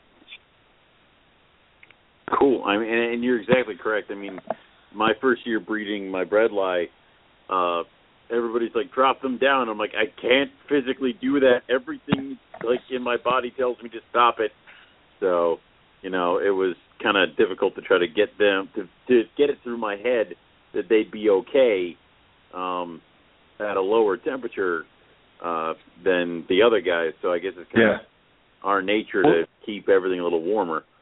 when I bred Sanzinia many years ago, and I was told like I was the first private person. Tracy thought I might be the first private person to ever breed Sanzinia. And I had him down in Daytona, all the babies down there, and Philip DeVojo came up to the table and he's like, "You bred them?" I'm like, "I did." And he's like, "So what did you do?" And I said, I just took them out of the snake room. I kept them in another part of my house where they had access to 50 degrees. I didn't even provide them with a hot spot. I mean, it would go up to like 65 during the day and like 58, 59 at night. And I didn't even provide them really with a hot spot or anything. And he knew it. He's like, "I can remember turning a log or something over," he said to me, and then there was frost on the ground and there was a Sanzinia.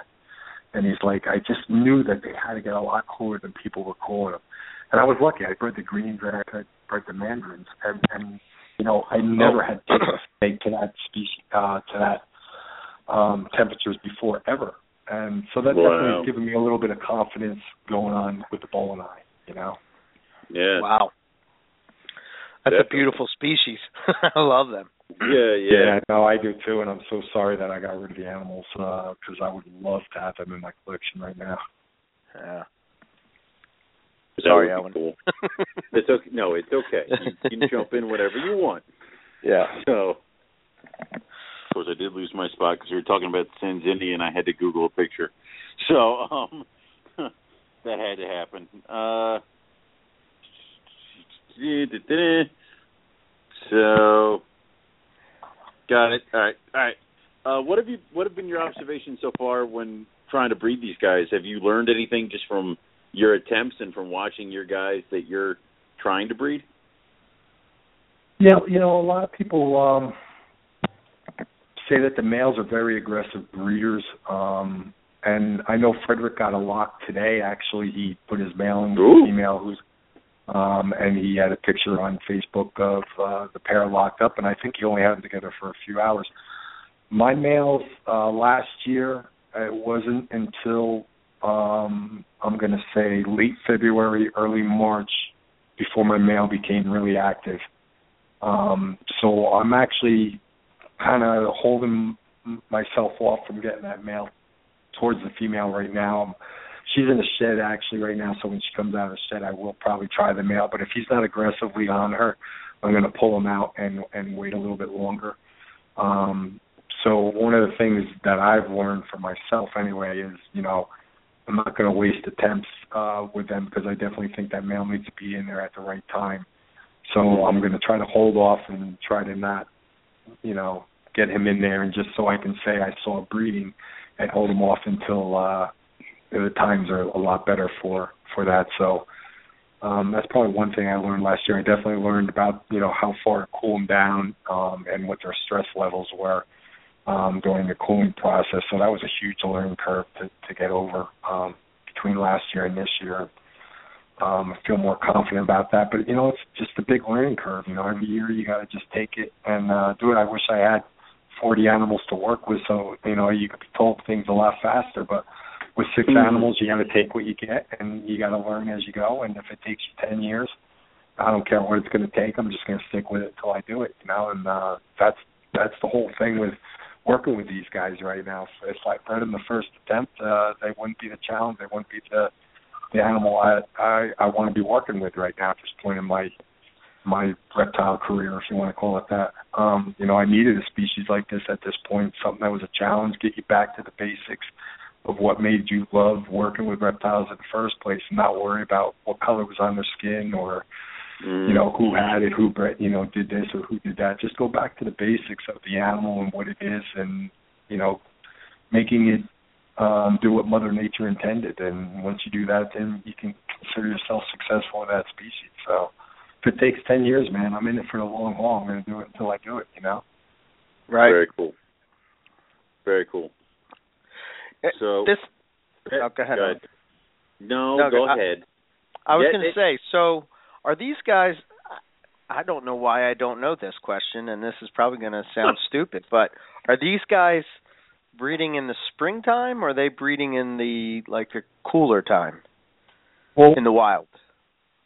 From what I've heard from Ari is I believe that they've actually recorded females with eggs at every month of the year, but there is a cluster of them at certain times. But animals in captivity definitely act different than animals in the wild. And right. I use my blood pythons because I worked with the species for over 20 years, so those are my I could talk about them in my sleep type of thing and be accurate with the information I feel. But those guys, they also come from an area where there's 12 hours of light, 12 hours of darkness pretty much year-round. Yet my animals, to create a cycle in my room, I would use light because temperature stays the same for them pretty much, and light stays the same for them where they come from pretty much. So, you still have to create that cycle in your room. So, I would go from literally one day of 14 hours of daylight down to 6 hours of daylight, and just turn my timers and just make it 6 hours of daylight. It's not theoretically supposed to happen because it doesn't happen in the wild. But when I would go to February and I would crank my lights back on 14 hours a day, all my females in the room would ovulate within a month of me doing that, because I created a cycle, I created a rhythm, and whatever you need to do to get those snakes in a cycle and a rhythm, I believe is when you have your breeding seasons. I think in the wild they take advantage of whatever the conditions are and they'll breed whenever. But there's definitely a clustering, from what I understand from Ari, of when females are laying and producing eggs, even though they have found them, I think, pretty much every month of the year. Wow. I do have a follow-up thought to that.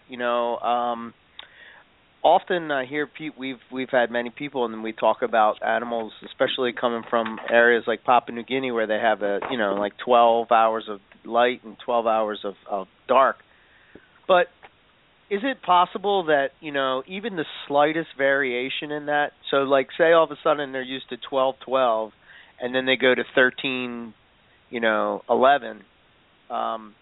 Could that be enough to cue them? Like, we may not think that that's important, but I don't know. These little subtle cues make me think that, maybe that is important. And what we're seeing, just like you just said, is like you're exaggerating that, so that even makes it, even more exaggerated. So maybe people are missing the boat when it comes to some of these Indonesian species, where they basically are coming, a 12-12 cycle in the wild, even the slightest variation in that, because it's not always 12-12. I mean, it's right. You know what I mean? There is a variation. Absolutely, and I think that's what separates the men from the boys when you're talking about harder to breed species. They're more tuned in to keying in on changes like that to cue them to start the reproductive cycle. And the animals that are easier to breed, it's not as important to. But when you have a very hard to breed species like a Boelen's python, you got to pull every tool out of your toolbox and try things that maybe aren't happening in nature, but you're just trying to create that cycle, that rhythm of getting those animals into a yearly process. Tracy, she's had more imported blood pythons than anybody come in that she's acclimated and then eventually bred. She preferred to get a baby snake and raise it to breeding age to breed versus a wild caught, because it took less time to acclimate a baby snake to the rhythm of your room. Even though it's 3-4 years before you're breeding them, it's still quicker than taking an animal out of the wild as an adult that's tuned into what's going on there and trying to create a rhythm and a cycle and getting them into the routine of what's going on in your room, so that you change their clock onto that rhythm for breeding. So, you may be putting your male when all these captive raised babies together, and you're getting so much success, you're like, why the hell can't I breed this wild caught? Because that wild caught is on a different clock altogether. You know what I mean? It takes a long time to get a wild caught onto that clock. Right. That makes sense. I've heard about that, especially with Indo and species that I work with. So probably be very true with Boelen's and things like that. So, yeah. Cool. Keith, now, I've heard some things, and I know Jason Balin has actually told me this one before, is that females feel the need to be secure in like a hide box, especially when nesting. Do you think a good nest box is a factor. I mean, you know, of course we say this, and then earlier you said that Frederick's female just laid him underneath a piece of cork bark.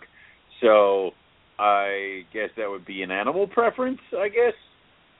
Yeah, I think it's probably individual with your animal and how comfortable it is in its environment. I have a very good friend who has a store and a facility where he does educational programs. And he has hundreds of kids come in that store and bang on the glass of, you know, he's got sloths and he's got Kodai and he has binturongs and he has a lot of reptiles and he has black throat monitors and he has all this stuff.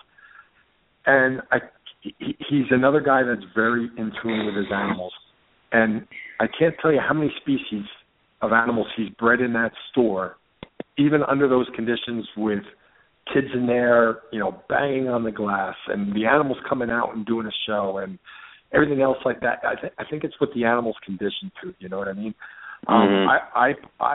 There's two schools of thought on animals in captivity. Some schools of thought believe that the animal should be so comfortable with everything going on around its thing that it's not disturbed and it will act more natural and breed. I tend to believe that I like my animals a little bit more on the wild side.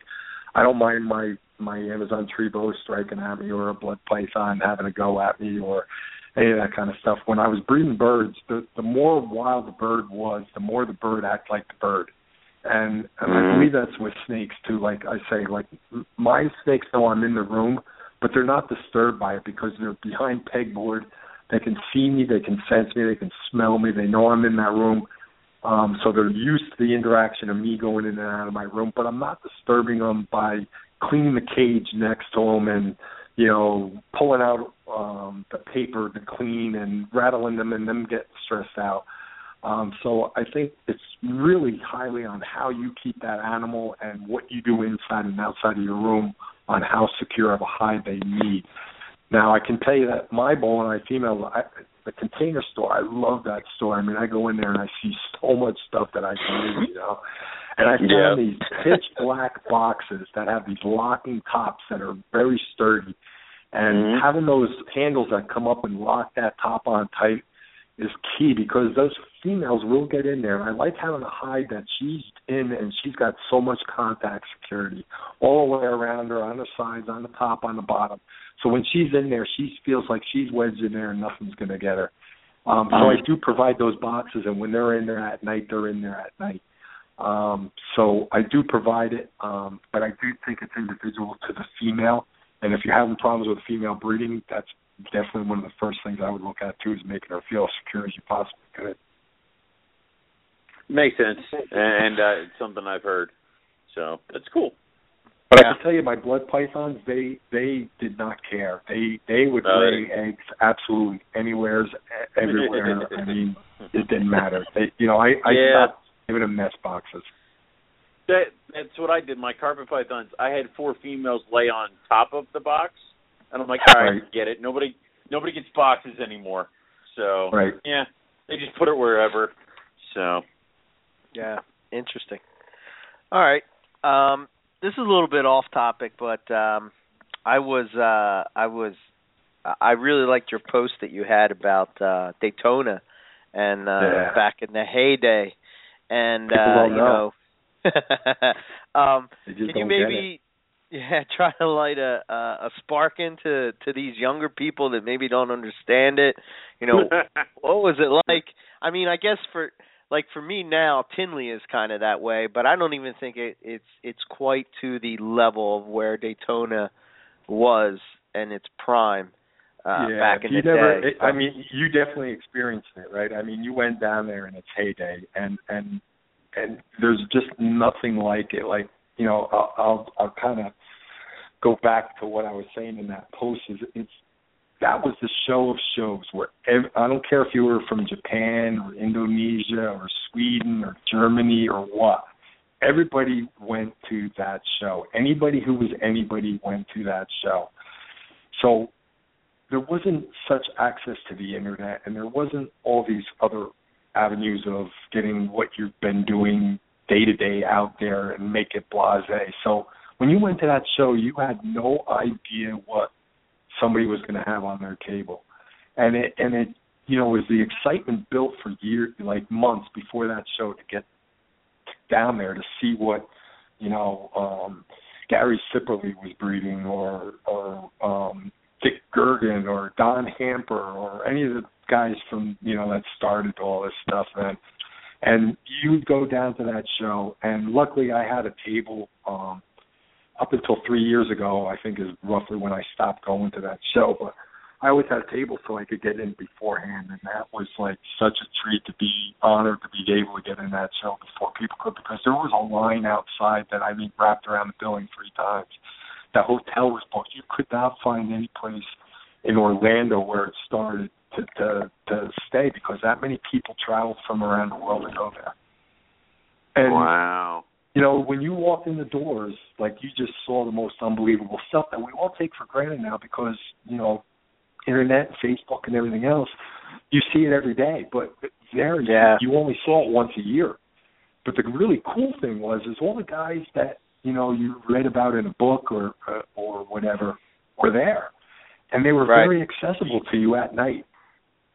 So at night, the hosting hotel, be it in Orlando or Daytona, like, basically ran because the reptile people were coming. It was like the Angel rolled into town. And you get in there, and the hotel lobby spilled out onto the mezzanine, out to the beach or wherever. So many people were there. Kevin from Nerd would bring down Maine lobster and be cooking them outside on the beach and everything. And everybody was there. You'd walk in and see everybody who was anybody in the reptile business, and you would stay up till 3 o'clock in the morning just talking snakes, talking this, talking that. But you made real connections, real friendships, and the information was freer then, and the animals flowed freer then. You would get an animal before you even had the money to pay for it, because you built a face-to-face relationship with that person. And there was a lot of trust then and everything. So, somebody would Tracy Parker would give me a blood python and say, pay when you can pay. You know what I mean? That's the kind of trust that was built back then. And it was awesome. You're going home, you're like, I'm all excited going home with this, $3,000 snake. And my wife's like, are you out of your mind? But I'm like, well, she gave it to me. What was I going to say? No. Yeah. So it was just awesome. It was just such you got, maybe for the whole 4 days you were down there, you got maybe 2 hours of sleep because you were just on the run. Once everybody was out to dinner. You literally took over that town. It didn't matter what restaurant you went to. There was reptile people in there. The talk was reptile at every table. And, everybody, you were free to go and just sit down and start talking with whoever you wanted. I went to the story of, I was really into dwarf monitors, and Frank Reedus was there, man. He's the man, Right. And I just go over his table while he's setting up and start talking to him, and he's like, hey, this guy's really into this. Maybe I'll, talk to him a little bit. He started talking to me. I'm like, Frank, you want to go for lunch? He's like, absolutely. Took him out, bought him lunch, man. I had the best conversation about dwarf monitors, made a great connection.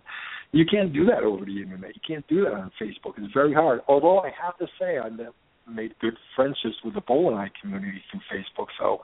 But it was just great sitting down and talking to people one-on-one. It was definitely something you had to experience to really understand what it was all about.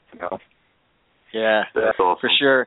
We try to we do a yearly thing where we call it Carpet Fest, and we try to recreate that type of thing.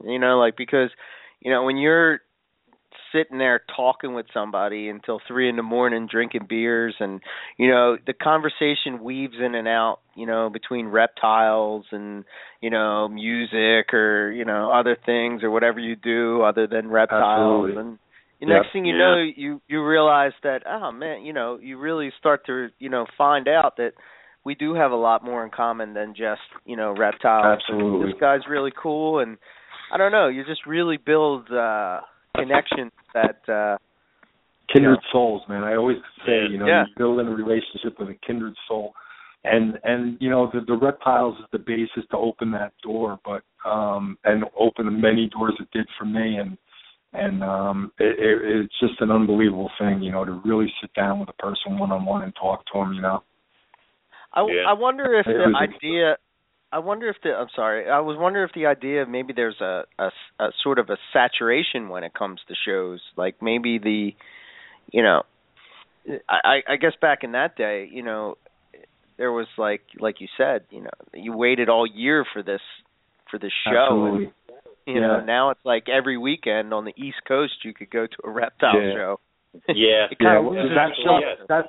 That show was just so dominant and drew so many of the. I mean, Mark Bell used to bring crazy stuff there, and everybody did, but everybody just waited for that show to do the unveiling. If little shows tried to crop up, it took them a lot of time to get a foothold because nobody was going to them because they were waiting for that show. Nobody wanted to spend their $500 they saved because they were waiting for that show. So it took a long time for the little shows to gain, and really the internet is probably what did the big show in, finally, because it just became instant gratification. You push a button, you give them the numbers on your credit card, and the snake is on its way to you, but it just really lost a lot for me, the industry, and meeting those kind of people face to face. Like I say, anybody can be anybody over the internet, but you knew that person when you talked to them for hours on end over those weekends, Sure. Yeah.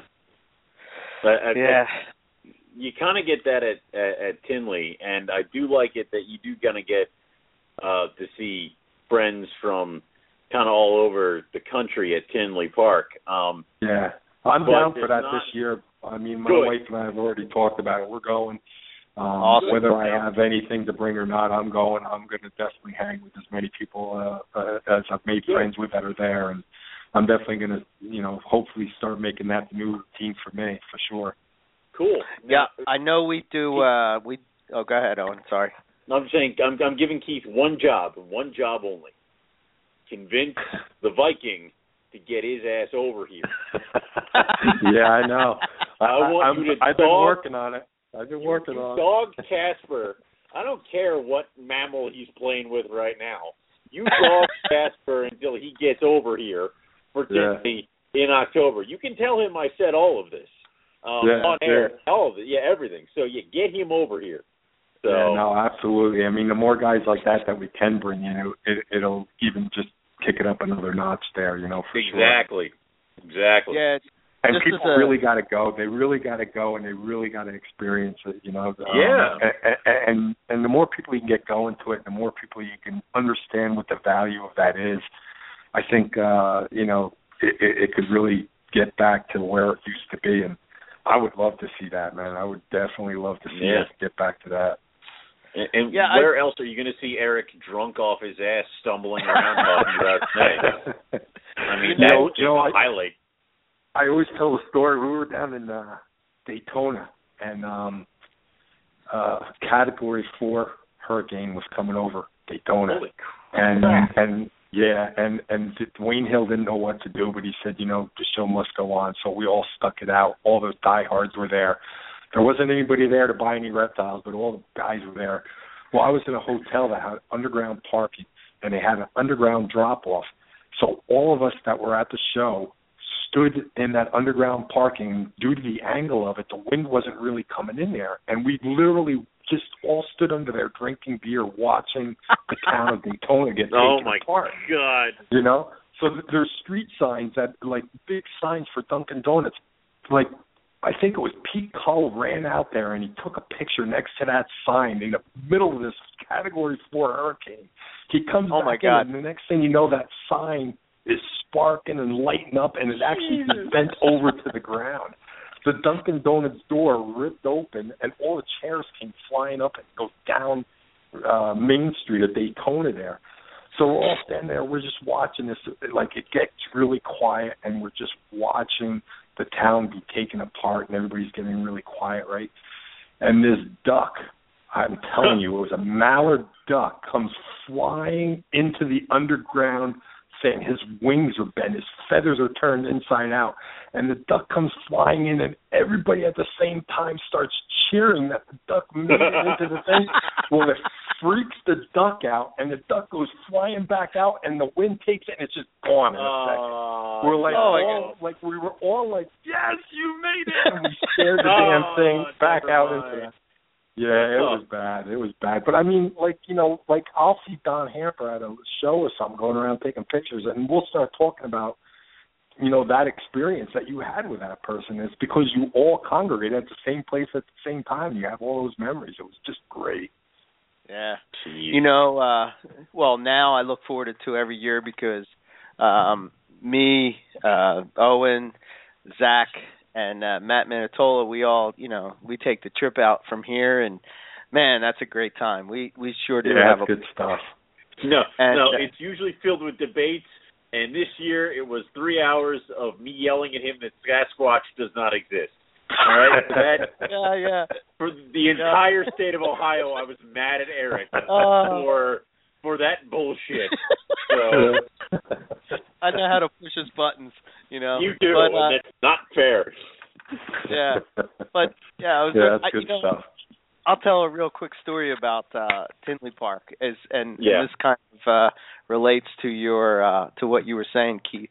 Is that you know, the first year I went out to Tinley Park, I remember, you know, it's sort of my first year of getting into the Morelia crowd, and you know, it kind of segmented into the chondro guys and the carpet guys, and I'll never forget it because I got to drink beers and hang out with guys like Terry Phillip, you know, Rico Walder. There was, you know, I think of all the carpet guys, you know, Jason, Howard, and the heavy hitters, Snell, and you know, all these guys, and we're just sitting around and we're just drinking beers, and I'm like, you know, I'm starstruck with these dudes because you know, these are the guys, you know what I mean? And here I am, and they're just hanging out with me like I'm just one of their, you know, one of the dudes, you know, and it was just like, wow, this is awesome, you know, and you can't have that experience if you don't take that trip. It seems like it's, you know, something that, do I really want to spend the money? Do I really want to, I got to take off work. Oh man, the drive's so far, all these excuses that you make. But once you're there, man, is it worth it? It's totally worth it. You know, absolutely. You can't even explain it. You just got to live through it one time, and you'll understand it and get it, and hopefully, you know, build a long-lasting relationship to keep doing that show. And if Tinley, you know, from what I'm hearing from everybody, Matt, you know, Matt comes over to my house for barbecues all the time, and he's been trying to get me to go for years, but I think I'm just going to bite the bullet and do it this year, and then just start making it the routine, you know. Yeah. Nice. Definitely. So I guess my next, and this will sort of segue into some blood python and short-tailed python talk. But you know, with work, I can't imagine me personally ever not working with carpet pythons, and I think you are kind of one of the guys when it comes to, you know, short-tailed pythons. What was it like to sort of say, you know what, I've done this, I'm going to move on, and you know, like what caused you to do that and move on to Boelens? I'll tell you, when I started with bloods and short tails, it was so long ago. You know, I can remember that on the price list they used to say for the Borneos they'd be like the newly rediscovered species. That's how they were playing them off. You know, the newly rediscovered species. And the only people working seriously with them at the time were myself, Tracy, and Tim Mead. And, you know, we were the three that really, you know, got rid of everything else and really started I mean, at one point, the Barkers had, I think they even had, on Appel, if I'm saying that right, they had like every species of python in their collection. And that's what people did back then. Everybody had a lot of everything. They didn't concentrate on things. But then Tracy started concentrating on blood pythons and short tails and boas and ball pythons. You know, she morphed into that. But she had a collection, you know, that was world renowned as far as every python species in captivity pretty much, or in existence, they had in their collection. To me, you know, focused solely on the short tail pythons, and that's when I was into it. I didn't know Tim off the bat. I knew Tracy. And I did those animals for a long, long time, and I'll still always, till the day I'm in the ground, I'm going to think of myself as a blood guy, even though I don't have any of those animals right now. But, you guys know, man, when you're in the game and you're breeding for morphs and you're breeding for traits and you're breeding for different things, you need a lot of animals to do that. And it's consuming. Yeah. And for a guy, I'm a project manager for a commercial construction company, and I put up, nursing homes, and I do, big jobs. So I'm working anywhere from 50 to 60 hours a week. And, even when I'm not at work, I'm looking at emails and I'm doing whatever. So, to have a collection of up to 500 animals at one time, when I was doing the blood pythons, it was like very consuming. And as you start getting deeper in the game and more people start coming in the game, to stay on that cutting edge, you have to keep even more animals back and breed more stuff and go this way. And to be honest with you, it got too big for me. It just started getting too big, and the animals were established. There was a lot of great people working with them now. Matt is a very dear friend. I consider Matt and Kim family, and Matt's doing a great job with the animals. And it was just a time in my life where I needed to back off, and I needed to take a step back. And I'm a grandfather now. I got a grandson, and all these things are starting to happen. And I'm like, man, I want to be able to take my kids, my grandson fishing and still go fishing with my daughters and, do the things that the animals were taking a lot of the time away. And it was starting to become a burden. And to me, it became a point where I had to make a choice. I either had to get rid of them or stay in the game. I couldn't just, it's a weird thing with me, but I couldn't just even keep one animal. It's almost like an addiction where you just had to get rid of them all or stay in the game. You know what I mean? And I had been feeling for the last couple of years like, man, go back to the basics. Go back to what you love. Don't worry about what the animal looks like. Go for something. You've always wanted to work with bowline pythons. You always wanted to try to crack the code for yourself. And, that's a lot of things that a lot of guys want to do, I know. But it was something that I always thought in my, if you want to call it, semi-retirement of the industry, was something that I just really wanted to do. So now I have some Amazon tree boas. I have some emerald tree boas. I have a couple carpets. I have some woolman, and I focus on the bolinai. I have Moluccans, but the bolinai are my focus, and that's what I want to work on, and that's what I want to do. So I just took a step back. I thinned down substantially where it's enjoyable. I can't wait to get home to go in a snake room again because it's not work. I can get in and out of there within a half hour or an hour now versus, every minute of every waking hour I was taking care of the animals, which I loved for a lot of years, but it just became a point in my life where I had to back off, and pass the torch on to people that were doing a great job with the animals, Right. Yeah. I can totally relate to that. Me and Owen were talking last week. It's, carpet pythons are kind of my my thing. It's I can't explain it, but you can relate, as you just said. Blood pythons are kind of, bloods and short tails are your thing, and till you'll die, you'll always be a blood guy. So I'm always going to consider myself a carpet guy, and I go in and out of these different species, and the only other one that has come close to sort of, capturing my fancy, so to speak, that I haven't moved from is the bloods and short tails, mainly because I kind of have this fascination with Burmese pythons, but I can't stand the size of them.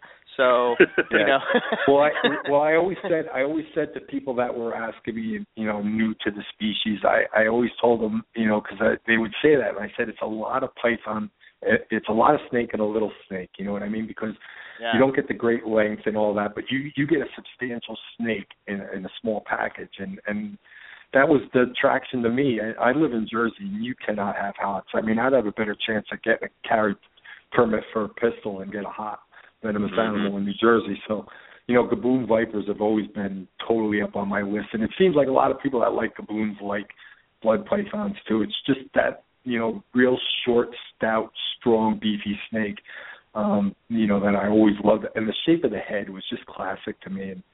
You know, Right. it's just something I always wanted to work with as a kid getting up. And when I first got my first ones, it was just insane. And I knew I was hooked. And like I say, you know, the thing going back to the shows is you build relationships. That's how I met Matt, and that's how I met a lot of really good people. Lon, you know, from the city of Dexler, he would come to shows and you know, he would come to a show and, Keith, what do you need me to do? You know, he'd help me set up. He'd help me sex snakes. He'd help me talk to the people. I built a lot of great friendships because of blood pythons, and to this day, I haven't, you know, worked with them for 3 years, but those people still consider me one of them, and that's because of the shows and getting to meet these people face to face. And like I said, I'll always be a blood guy. I talk blood still day to day. People still contact me, and I try to give them advice and helpful hints and things I look for breeding. I'll always be a blood guy, man. It's just who I was for a lot of years. I can't get away from it, and I'm glad I can. I love still being in that community. But it was just time for me to go, you know. Yeah. So I was going to say that I can relate to the space issue and whatnot, you know. And I was telling Owen I have a pair of Macklots which I love. But I know that Owen's like a Macklot python freak, so I am a Liasis crazy person. Yeah, I'm going back and forth on whether or not, you know, like, do I keep these? Do I not? Do I, you know? I mean, you know, I'm gonna have to have the space for carpet pythons and da da da da da. So it, you know, it's well, I'm just gonna give them to Owen because at least then I know where they're at. You know what I mean? Yeah, right. If I ever am fancied again to want to work with them, but you know, it's just like, I don't know. I kind of like the idea of the focus, you know, and it's like for me trying to figure out like really what makes that animal tick is kind of, you know what I mean? It doesn't really matter about the paint job, so to speak. Like I can still have a cool morph and still really want to try to figure out, you know, what really makes this thing want to breed, or you know, what is the right cycle and all that kind of stuff, you know. So right. So cool. Yeah, absolutely. And I'll tell you, like, and you're probably I'm sure you are to that point with your carpets, but you know, with the blood pythons, like I say, in my heyday, I had up to 500 animals. And when you would go in that room, like I never worried about working with any of those animals because you get so in tune to that animal. It's almost like you know what that animal's going to do before it does it. And that's where I want to be with bowling pythons. You know, that's what I'm striving for now. That challenge that I have again, and trying to get to that point and figure them all out. And it'll take some years, but I'll get there. You know, and you know, I've done it before with other species. And you know, like I had emeralds back in the day, and I kept emeralds for a while. And you can go back to species. There's nothing wrong with going back to Macklots either down the road. You know what I mean? Or sure. As long as you're breathing, man, I'm sure you're like I am. I'll have some form of reptile to the day I die. So, you know, you can go back to animals too. There's no reason that when you get them, you can't go back, you know. Yeah, absolutely. Definitely. All right, all you, Owen. Very cool. So, on my thing closed. Damn it. So we're on blood talk now, right? You already just covered all the blood stuff. Yeah, we kind of talked about it. Well, you know what? One thing I would like to talk about with the bloods is the aggression. Because people say they're like aggressive and nasty, but it's really not the case. They're high-strung animals and they're nervous animals, yes. But once, like I was saying, if you know your animals and you know that species really well, most of the time that animal is really just a fear biter like a dog. And it's people that are insecure about dealing with this snake and they're worried about going in there that the animal often gives the tone of the day, so to speak. And you can set a blood off and you can shut them down very easily when you're used to working with that animal. I've had blood pythons that I would hand to anybody and they could kiss them on the nose. I mean, obviously you don't trust every animal 100%. It's an animal. But, I mean, there was definitely animals that I trusted 100%. And then there's other animals that you know what the cues are. If you touch the tail, it sets them off. They get freaked out by getting their tail touched, and they start getting nervous. And if you do the right moves and you handle the animal, Steve Irwin was a master. Come on, we all know it. That guy could calm any aggressive snake down. And it's true with blood pythons. It's all on your persona with the animal and how you deal with that animal. If you interact with it daily and all the time and keep to a certain routine, you'll have no problems with the animal whatsoever. And I never thought of them as a nasty or aggressive snake. I just thought of them as a high-strung, nervous animal that you deal with accordingly. And to be honest with you, I like an animal that commands respect. I like an animal that you don't take out and, throw up on the counter and, you're in control of the moment. I like that animal to be in control of the moment. And I'm in its presence, and I'm going to do what it needs to keep it calm and safe and happy. I like the animal governing that. I kind of really respected that about blood pythons. And like I say, man, I work with them all the time, and I can't tell you, it was very rare that I got bit. You know what I mean? It was very rare that I got an animal off. And it was usually something very stupid that I did. But I had plenty of animals that I could take and, bring with me to the cleaning sink to wash bowls and have it on my shoulder or have it in my hand while I'm doing the work. And the animal's fine and calm and, what a lot of keepers want in a blood python. And then you have the animals that are very high strung that you literally, you took them out, you checked them out, you put them in a cleaning box while you clean your cage, you took them out of that, and you put them back in, you didn't mess with them for too long. Your time with that animal was pleasant, and for both of you didn't have any bad things. But if you kept that animal out, you started building it with things that it wasn't familiar with, even as simple as a TV or a light going on or the way you're moving, when you set that animal off and making it nervous, then you got to watch what you're doing with it. But they're not aggressive or nasty snakes. They're just a little high strung.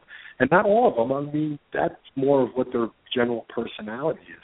It's not of nastiness. It's really not. And if you approach them that way, you'll have a very pleasant experience with the animal. What do you think is an animal that that you can't restrain? If you're one of these guys that think you need to restrain the animal, blood pythons are not for you, because you can take the tiniest animal in the world and you try to grab it around the neck and that snake will literally twist its own head off. You just forget about restraining blood pythons. You do not restrain a blood python. And, people that have that concept, well, I'm just going to go in there and manhandle that thing and get out of the cage and stuff, they'll never have a pleasant experience with that snake. They're just not going to be held that way and dealt with that way.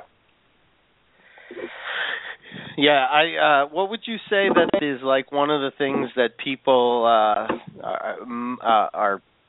the most misunderstood thing about Bloods and Short Tails?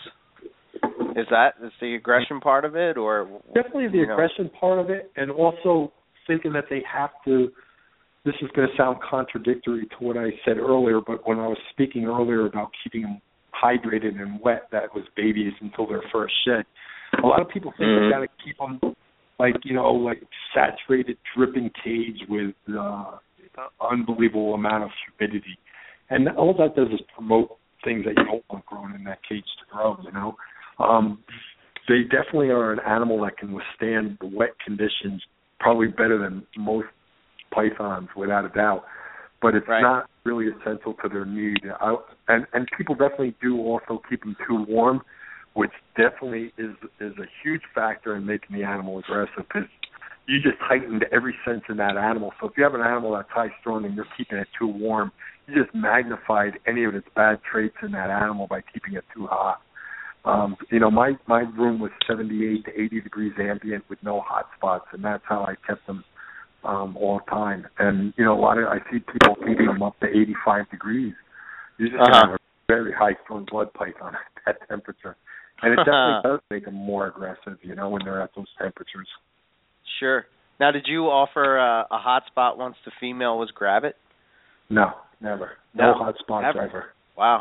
Never any hot spots. That's interesting. Any attempts. Yeah. Yeah, that's how I keep mine, and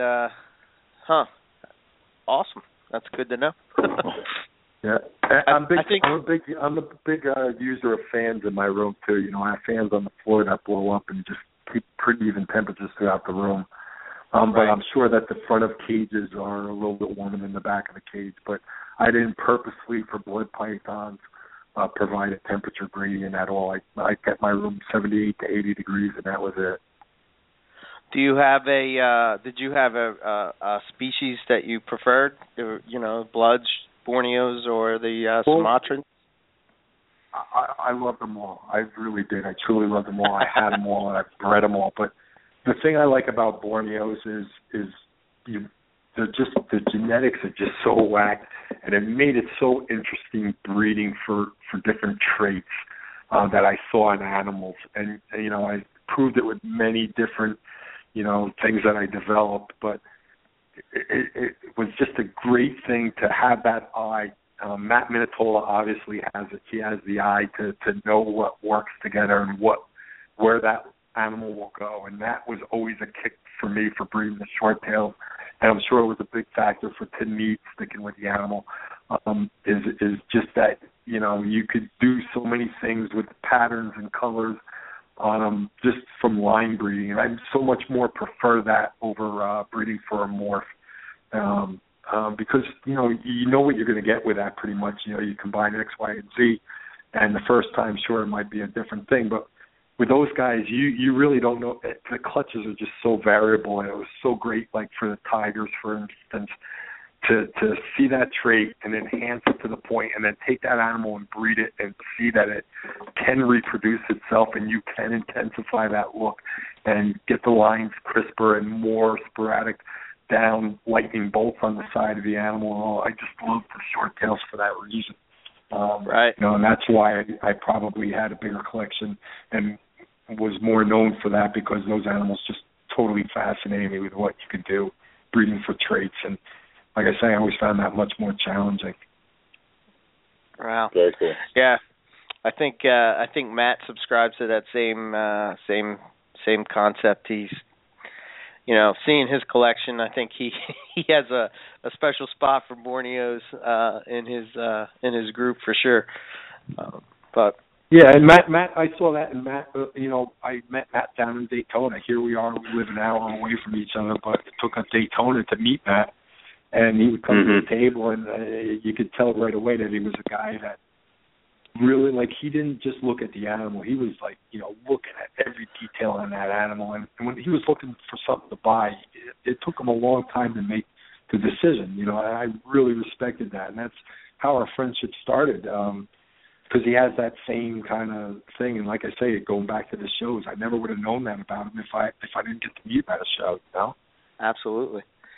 Cool. So where do you see, what's your thoughts on where the short tail group is going, and where do you see it? I mean, there's morphs that people are working with, and I'm sure once they that aren't necessarily readily available, and once they get out there, maybe they'll get more attention. They're sort of like carpets still, where they're kind of like one of those niche species. Yeah. Do you see that staying that way, or do you see it kind of I do see it staying that way, but I definitely, obviously, the base has tremendously grown. I mean, when I was doing Daytona in the early days, or still Orlando at that point, and I had 3 tables with nothing but blood pythons I have, it took a lot to get people to stop and start talking to me, you know what I mean?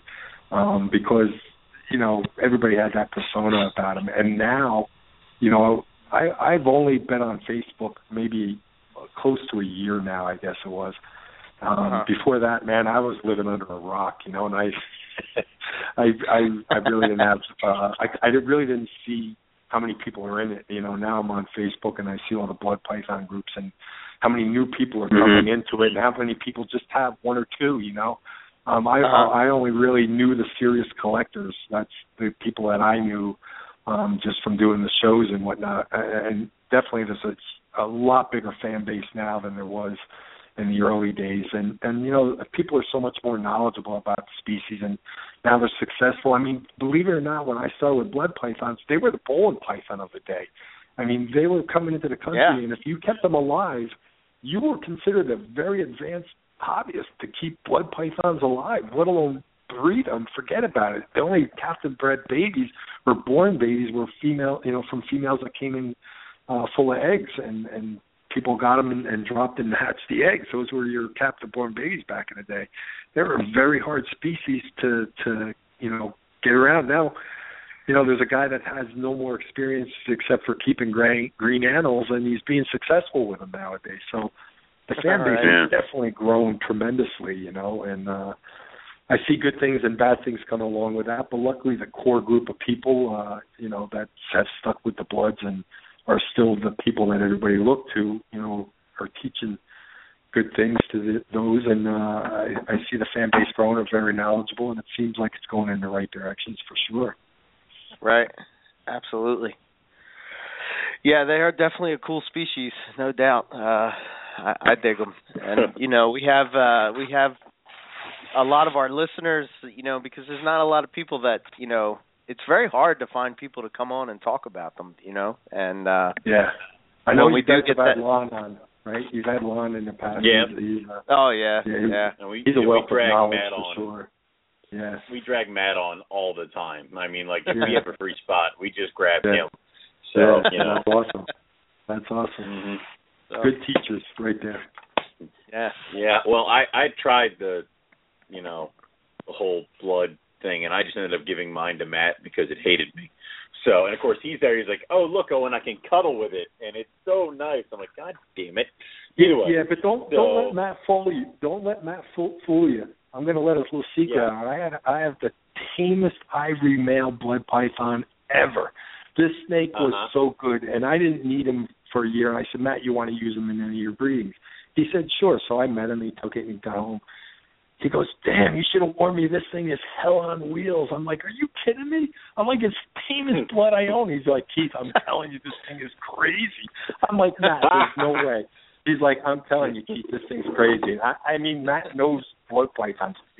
You know what I mean? So I'm not second guessing him at all. So he gets done using the animal and everything. He gives it back to me. And I tell you, when it came back here, it was tame as hell again.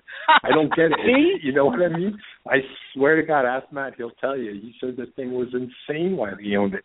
I got it back here, and I'm like, oh, man, what am I going to encounter when I get this thing out of the bag? Yeah. Get it out of the bag. I put it in the cage. I leave it alone. I go in the next day to check it out, and the thing is exactly like it was when it left here. I'm like, what the hell is Matt doing to this thing? It's fine. So I bust his chops about it all the time when I see him. But yeah, I'm telling you, and I've heard that a lot. And I've got, and you know what, the same thing to me. I've got snakes from Tracy or something, and they tell me it's fine. Don't worry about it. Get out of the bag. The snake's fine. And the same thing. The thing was hell on wheels for me. It's really strange how that works.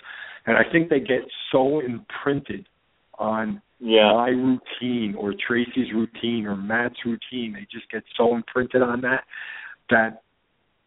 you change that and they're nervous and they're high strung and they're this and that. And they get upset. Yeah. Exactly. And I really attribute it to that. They're definitely an animal of nature and what happens every day. Cool. I got you. All right, Keith, we're going to close it out, but we have the questions at the end of the show that we'd like to close out with. And the first one is if you could keep any reptile in the world without any limitations, be it legal or space-wise, what would it be and why? You know what? That is probably the hardest question Isn't it? that anybody has ever asked me. It really was. I wrestled with this since you guys were telling me you were going to ask it. I was like, what would it be? And I wrestled with it. And I got to tell you, the thing that kept coming into my mind was Tuatara. It kept coming into mind to work with Tuataras. Cool. And really? Then because obviously the challenge, man. I'm all about the challenge nowadays. You know what I mean? And hey, come on, what could be more challenging than a Tuatara? So that's what my first choice was. But I got to tell you, I started saying, you know what? But what would it be in each species? So I went and I just made a little list. And if it was boas, I would go back to the green Sanzinia. That would be my dream to put back together a really nice group of the greens, and that would be my choice in boas. And in lizards, it would be the Moloch or the Thorny Devil from Australia. I would love to work with those. That would definitely be a dream species of a lizard. You do love a challenge. Oh, yeah. Okay. For Tauruses, it would be irradiated. They're just insanely beautiful. I would love to, be in an area where I could have them outside and natural sunlight and just work with that species for a tortoise. That would be the one. For colubrids, nothing better for me than an Eastern Indigo, man. I would love to work with Eastern Oh. Indigo. Back in the day when, you know, I used to go into pet stores and they used to sell indigos. It was $10 a foot. That's how they sold them. And you could buy right in any pet store around here, you know. And like, you know, that was the species back then. And my father finally bought me one. And I'll tell you something, that indigo has, for me, the hardest bite of any snake I've ever been bitten by. It's like a monitor lizard. I thought a velociraptor had grabbed my hand when that thing grabbed me. I could not believe the jaw strength of an Eastern Indigo. And for venomous, it would be a gaboon and a rhino for sure. For venomous, that's where I would go. And then I thought just turtles. And, dude, if I win this lottery, this Powerball, I'm sure we're all wondering what reptiles we would buy. But I would have a pair, you know, right? I would have a pair of the largest alligator snapping turtles I could have in an aquarium like 10 feet by 20 feet. And just have them in there where I could watch them underwater, dude. I would love to have one of those monster alligator snappers. Yes. And for crocodilian, it would be a black caiman.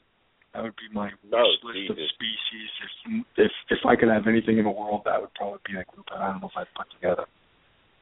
Damn. Keith, you were probably the only guest that ever came with a list of every species. If you were to break it down. Yeah. He's come prepared. Yeah, that was the hardest question I think I've ever been asked, because seriously, for guys like you and me, can you really name what the one species would be? I mean, can you guys have one species? No. Right? Yeah, that's a difficult one, you know, because there's so many that we haven't worked with, and so many that, you know, you love that you have worked with, and it's, oh man, I don't know. So many that limit by money and legality, Yeah. So, and if you asked me this question 5 years ago, it would have been bull and I. There you go. That was the animal. And we've talked about this. When you really, really want something and then you get it, you kind of people always, you move to the next mountain, or you select your next thing that you're going to chase, or sometimes like you're like Keith and you just make a list of everything. So that's awesome. Sometimes for me the chase is a huge part of the absolutely, you know, the research and it's like man, it's like opening up a whole new world of reptiles that you didn't know about. Sometimes when you get your little groups, you don't really realize that there's a, you know, there's a whole group of people that likes geckos. I would have never known. Exactly. You definitely get very like pigeonholed in seeing what's right in front of you and not really what's all the way out there. Right. Yeah.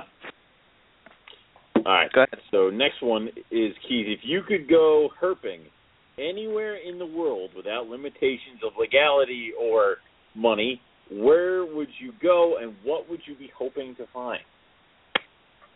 Well, I wrestled with that one too, and I flip-flopped between Australia, obviously, for the diversity. I don't think there's any place like it, but it would have to be New Guinea and Papua New Guinea, because there's just the insanity of what's there just blows my mind, and the insanity of what is there and we don't know about yet is what I would be looking for.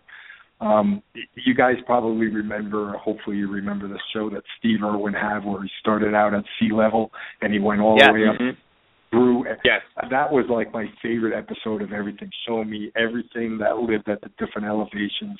And when Mark O'Shea was there and he was looking for the crocodile monitor, because I had croc monitors. I love croc monitors. And when he was there looking for the croc monitors, and I believe he discovered what python was that he discovered there? It was a subspecies. But, you know, just the unknown of what you will find in Papua New Guinea is definitely what would bring me. That would be the first on my list of where I'd have to go. Yeah, you have to wonder. I'm with you. You have to wonder, like, if there's, like, okay, so I think about, you know, you think about carpet python, scrubs, chondros, all these. Is there, like, species over there that, you know, of pythons that, maybe we don't even know about? Is there other subspecies of these animals that, you know, we don't even know about, different localities? I think there could be Bigfoot over there. God damn it. Yes. No, Those but are seriously, there's got to be populations of something in that dense forests and inhabitable areas that we don't even know about yet. It's just got to be. Yeah, I would agree. Yeah. And so, that would definitely be the first thing on my list to go there. And I keep thinking to myself, man, you got to just bribe Ari one day and just tag along and fund the whole trip and say, Ari, I'll go with you. I'll pay for everything, but you got to let me tag along. But then I think of the culture and everything else, and I'm like, man, with a 6 foot, 250-pound red-haired guy be really outstanding over there, where sticking out like a sore thumb? Maybe it's not a good idea, Yeah. Ari can kind of blend, but I think I would stick out over there a little bit. we were talking about it, but I'm pretty sure I'd die on a mountain with Ari somewhere. You'd be like, Owen, go check over there. Where'd Owen go? And you just walk off a mountain and plummet. Yeah, absolutely. I mean, that's how that would go for me. So, but still, it would be awesome to do. Yeah, no, that's still definitely one of my dreams. Like I say, I get the Powerball, man, and I'm like, Ari, I'm on the next trip over there with you. No doubt. We're going in style. Yeah, done. Yeah, absolutely. Yeah, we were talking about if we won the Powerball, and the one thing I was saying at work, it's I don't know if I necessarily would stop working because I'd be afraid of that. I'd fall into this lottery curse and be broke in a couple of years. But the one thing I told my boss was that I'm definitely taking off a month, and that everybody that's in the Morelia Python radio circle will take off a month as well, and I will pay whatever your salary is for that month, and we will go to Australia, and we will perp the shit out of it. That would be living the dream right there, right? Yeah. God, I hope Eric wins. Yeah, because everybody will say, "Oh, I can't take off for a month." You can't use that excuse because I'll pay it. Yeah, absolutely. Yeah. Sweet. All right. So the next thing is, what's the one thing we can't get off our minds? I guess, Keith, you are the guest. So what is the one reptile-related thing that this week you could not get off your mind? Being on this show, to be honest. There you go. Yeah, I'm much better putting my thoughts down in writing than I am conversing. So I'm definitely nervous if I would get all the thoughts that are jumbled around in my head out concisely so people knew what I was talking about. So that definitely was the biggest thought on my mind this week was related to that. And then after that, it was my female and her follicles for sure. I'm definitely very pumped. Definitely. Yeah. Cool. Luckily, we're just controlled chaos over here, so it's really easy just to throw your ideas out here. So, I guess I will go next. And what I can't get out of my head all week would definitely be the snowstorm that's going on right now and how it will affect my breeding pairs. So I was kind of hoping that this snowstorm would hit hard and that all those animals that I know wait until it's a snowstorm to start breeding would start breeding, and we can try to get some more locks. I'm seeing some good signs out of a bunch of females, but I'd like to see some more good signs out of more. So I guess what I couldn't get out of my head all this week was just basic breeding season stuff. Isn't it amazing, what different groups of people are into? A lot of the guys I work with are into snowmobiling. So they see a snowstorm, and they're thinking, wow, we get to go snowmobiling. Guys like you and me are like, our snakes are going to breed. Yeah, my snakes are going to be breeding, yeah. I used to hate the winter until I started breeding snakes, and I was like, oh, yes, come on. Here he comes. I still hate the winter, and I still hate snow, partially because I'm an insurance agent. Secondly, because then I got to shovel it. But it's like today, I'm like, God damn it, it's snowing. And Eric's like, snakes breed in the snow. I'm like, woohoo, it's snowing. So it's like, Yeah, well, our winter here in Jersey hasn't been super favorable to Boelen's python breeding, that's for sure. I mean, on Christmas Day, we were 70. I actually had the air conditioning on in my house in New Jersey on Christmas Day. Yeah, That's how warm it was. So did I. Like, this isn't crazy. Right. Crazy. We, it's weird. I'm reading this new carpet python book, and one of the things that I saw in there was this map of Australia, and in the map of Australia, it was showing the precipitation, and basically where the heaviest precipitation is coincides with the actual map of where the carpet pythons are. So it made me think that these carpet pythons are really, because I'm thinking, wow, the room is 70 degrees. I don't understand. Like they should be going. Why ain't they going? And then I thought about it, and I'm like, these snakes are probably more in tune with the actual, fronts that are coming in, more so than say, these cooler temperatures, or maybe it's a mix of both.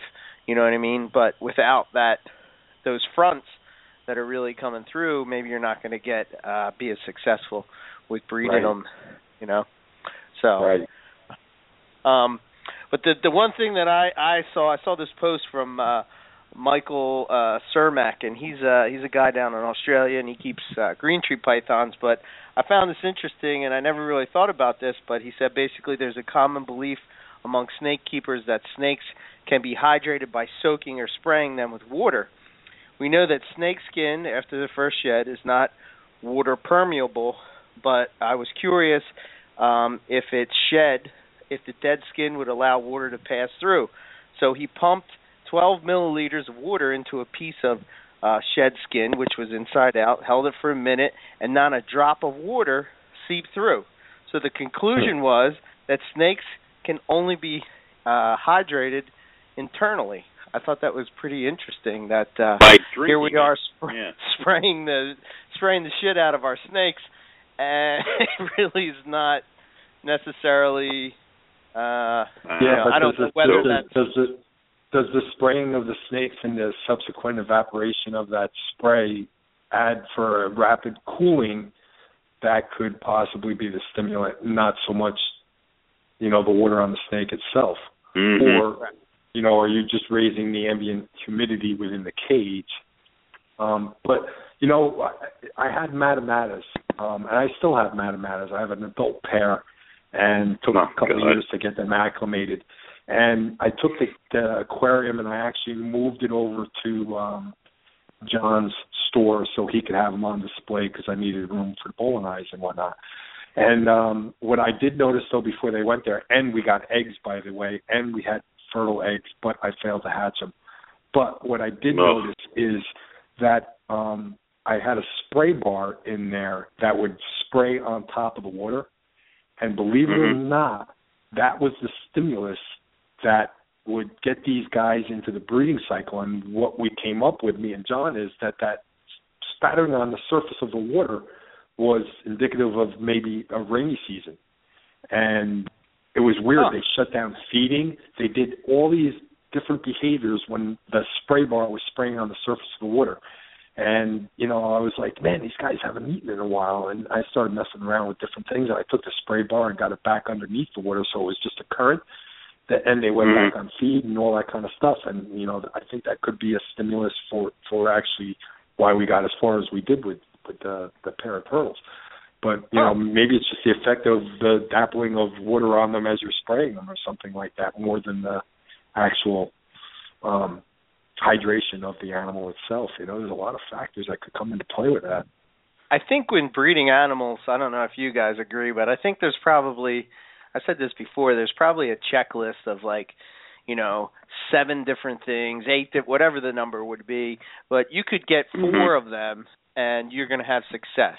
But if you don't get, you know what I mean? It could be all different. It doesn't necessarily, if you don't do a light cycle, doesn't necessarily mean that you're not going to have success. But, if your animals are keyed into that, light cycle and, temp cycle, and, then maybe you need those fronts to come through, and that's the cherry on the top type of thing. Absolutely. But, you know what I mean? So Yeah, you cannot follow somebody else's recipe to the letter and be successful in your situation, because Frederick's environment where he is different than my environment. I can only interpret what he's doing to my conditions and adjust and alter and change things around to make them work for me. There's no doubt about that, you know. Everybody's conditions are definitely different for your basis to start your work with, but you can use those variables to be successful without a doubt. Yeah, absolutely. So, cool. Very cool. So, Keith, if somebody wanted to get in touch with you, what would be the best way to do it? Yeah, anybody wants to talk reptiles or any kind of animal or whatever, I'm definitely down for that. And probably the best way is just my AOL email, and that's PythonMan. Figure that, PythonMan1 at AOL.com. Believe it or not, I have to have had that email forever. Probably, I don't even know how many years. And believe it or not, when I tried to get Python Man, I couldn't believe somebody else already had it. So I had to add the 1 after Python Man in order for AOL to accept it. I'm like, how could somebody else have that? Come on. It was like hardly even any internet at the time. I couldn't believe somebody else had Python Man already. But wow. Yeah, so I got PythonMan1 at AOL.com. It's probably a guy with big biceps or something like that. That's somebody who has no idea what he's. Yeah. You know what's really sad now is, like, I'll go into a bank for a loan or something. I'm 56 years old, and they'll be like, "Well, what's your email?" And I'm like, "PythonMan1 at AOL.com." Crap. And they're like, "What? Can you say it a little louder?" You know, you're like, no, out in the bank. PythonMan1. Yeah, I'll write it down and you can read it. There you go. Exactly. Awesome. That's great. Well, Keith, it was awesome talking to you. Thanks so much for coming on and chatting with us, and you're welcome back anytime. Maybe when we get I know me and Matt were talking about doing a blood short tail round table. Maybe, you'll be down for coming in. Absolutely. That'd be great. I would love it. Yeah, cool. Awesome. So, thanks so much. Hey, thanks for having me, and thanks for making the environment so easy to talking, because I'm definitely not a talker. I do better, like I said, with writing, but you guys definitely make it very comfortable for anybody to talk, so I appreciate it. Yeah, absolutely. Well, you've been doing it for 4 years. You're pretty good at something, but yeah. I hope I get to meet you guys out in Sydney this year, too. Yeah, that or come to Hamburg. We're going to be there, and if I can get the are you really? When's the next show? Yeah, I've ended the 27th. All right, I'll probably be there. Yeah, sweet. Well, I'll be right behind Matt Vitolas. I mean, you're awesome. In Jersey. Make it out to Carpet Fest with us. Yeah, yes, absolutely. Carpet Fest. You can be in, even though you don't even need to have a carpet, just come. So, that came last totally time. Ron was there. Yeah, it was a great time. So. Yeah. All right, Keith. All right. Thank you so much. Thanks a lot, guys. I appreciate it. All right. Have a good night. Good night, all right, Keith? You too. Take care, man. Okay. All right. Let's quick wrap this up and get going. So next week's show is our first ever Venomous show. Yes. Oh my God. We're going to be talking with Scott Eper, and we're going to be talking about Australian venomous snakes. But Scott messes with, like, the dangerous venomous snakes. It's not like, this is an eyelash viper. He's like, this is an inland taipan that I poke in the face. It's like, okay. So awesome. For anybody that has any questions, hopefully we're able to do the show justice. I think having Scott, it would be he's going to be an awesome guest. He was on the show before, but he actually wrote a book, called Australian Elapids and Colubrids. So I think that his experience both in the field and with working with these animals in captivity will give us a little bit of insight into the world of venomous snakes from Australia. If you write a book on venomous snakes, I'm pretty sure we're going to do the show justice. He wrote a book on venomous snakes. Yeah, I just hope that we asked the right questions. Oh, no, we're idiots. But he'll do the show, but he will do the show justice. He will carry us like most guests do. But that's neither here nor there. So this is a little bit off topic type of thing. It's one of those off the beaten path shows as far as Morelia goes, and then we'll probably bring it back full circle in the next couple shows with some Morelia stuff. But I'm looking forward to it. It's something different. This is going to be a show that I'm definitely not going to run out and buy any type of animals after. Yeah, that's not going to happen. Doing the show. Yeah. Yeah. But I'm not going to end the show and be like, you know what I really want? A death adder. I mean, that's not going to happen this time. Yeah. So, I want a brown snake. Yeah.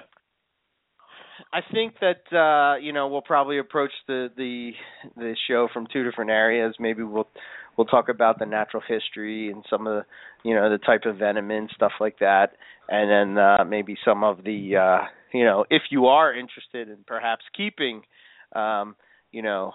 these species, then maybe talk about some captivity requirements, that you need to really think of. And who knows, maybe even, what's his name will stop by and introduce the show.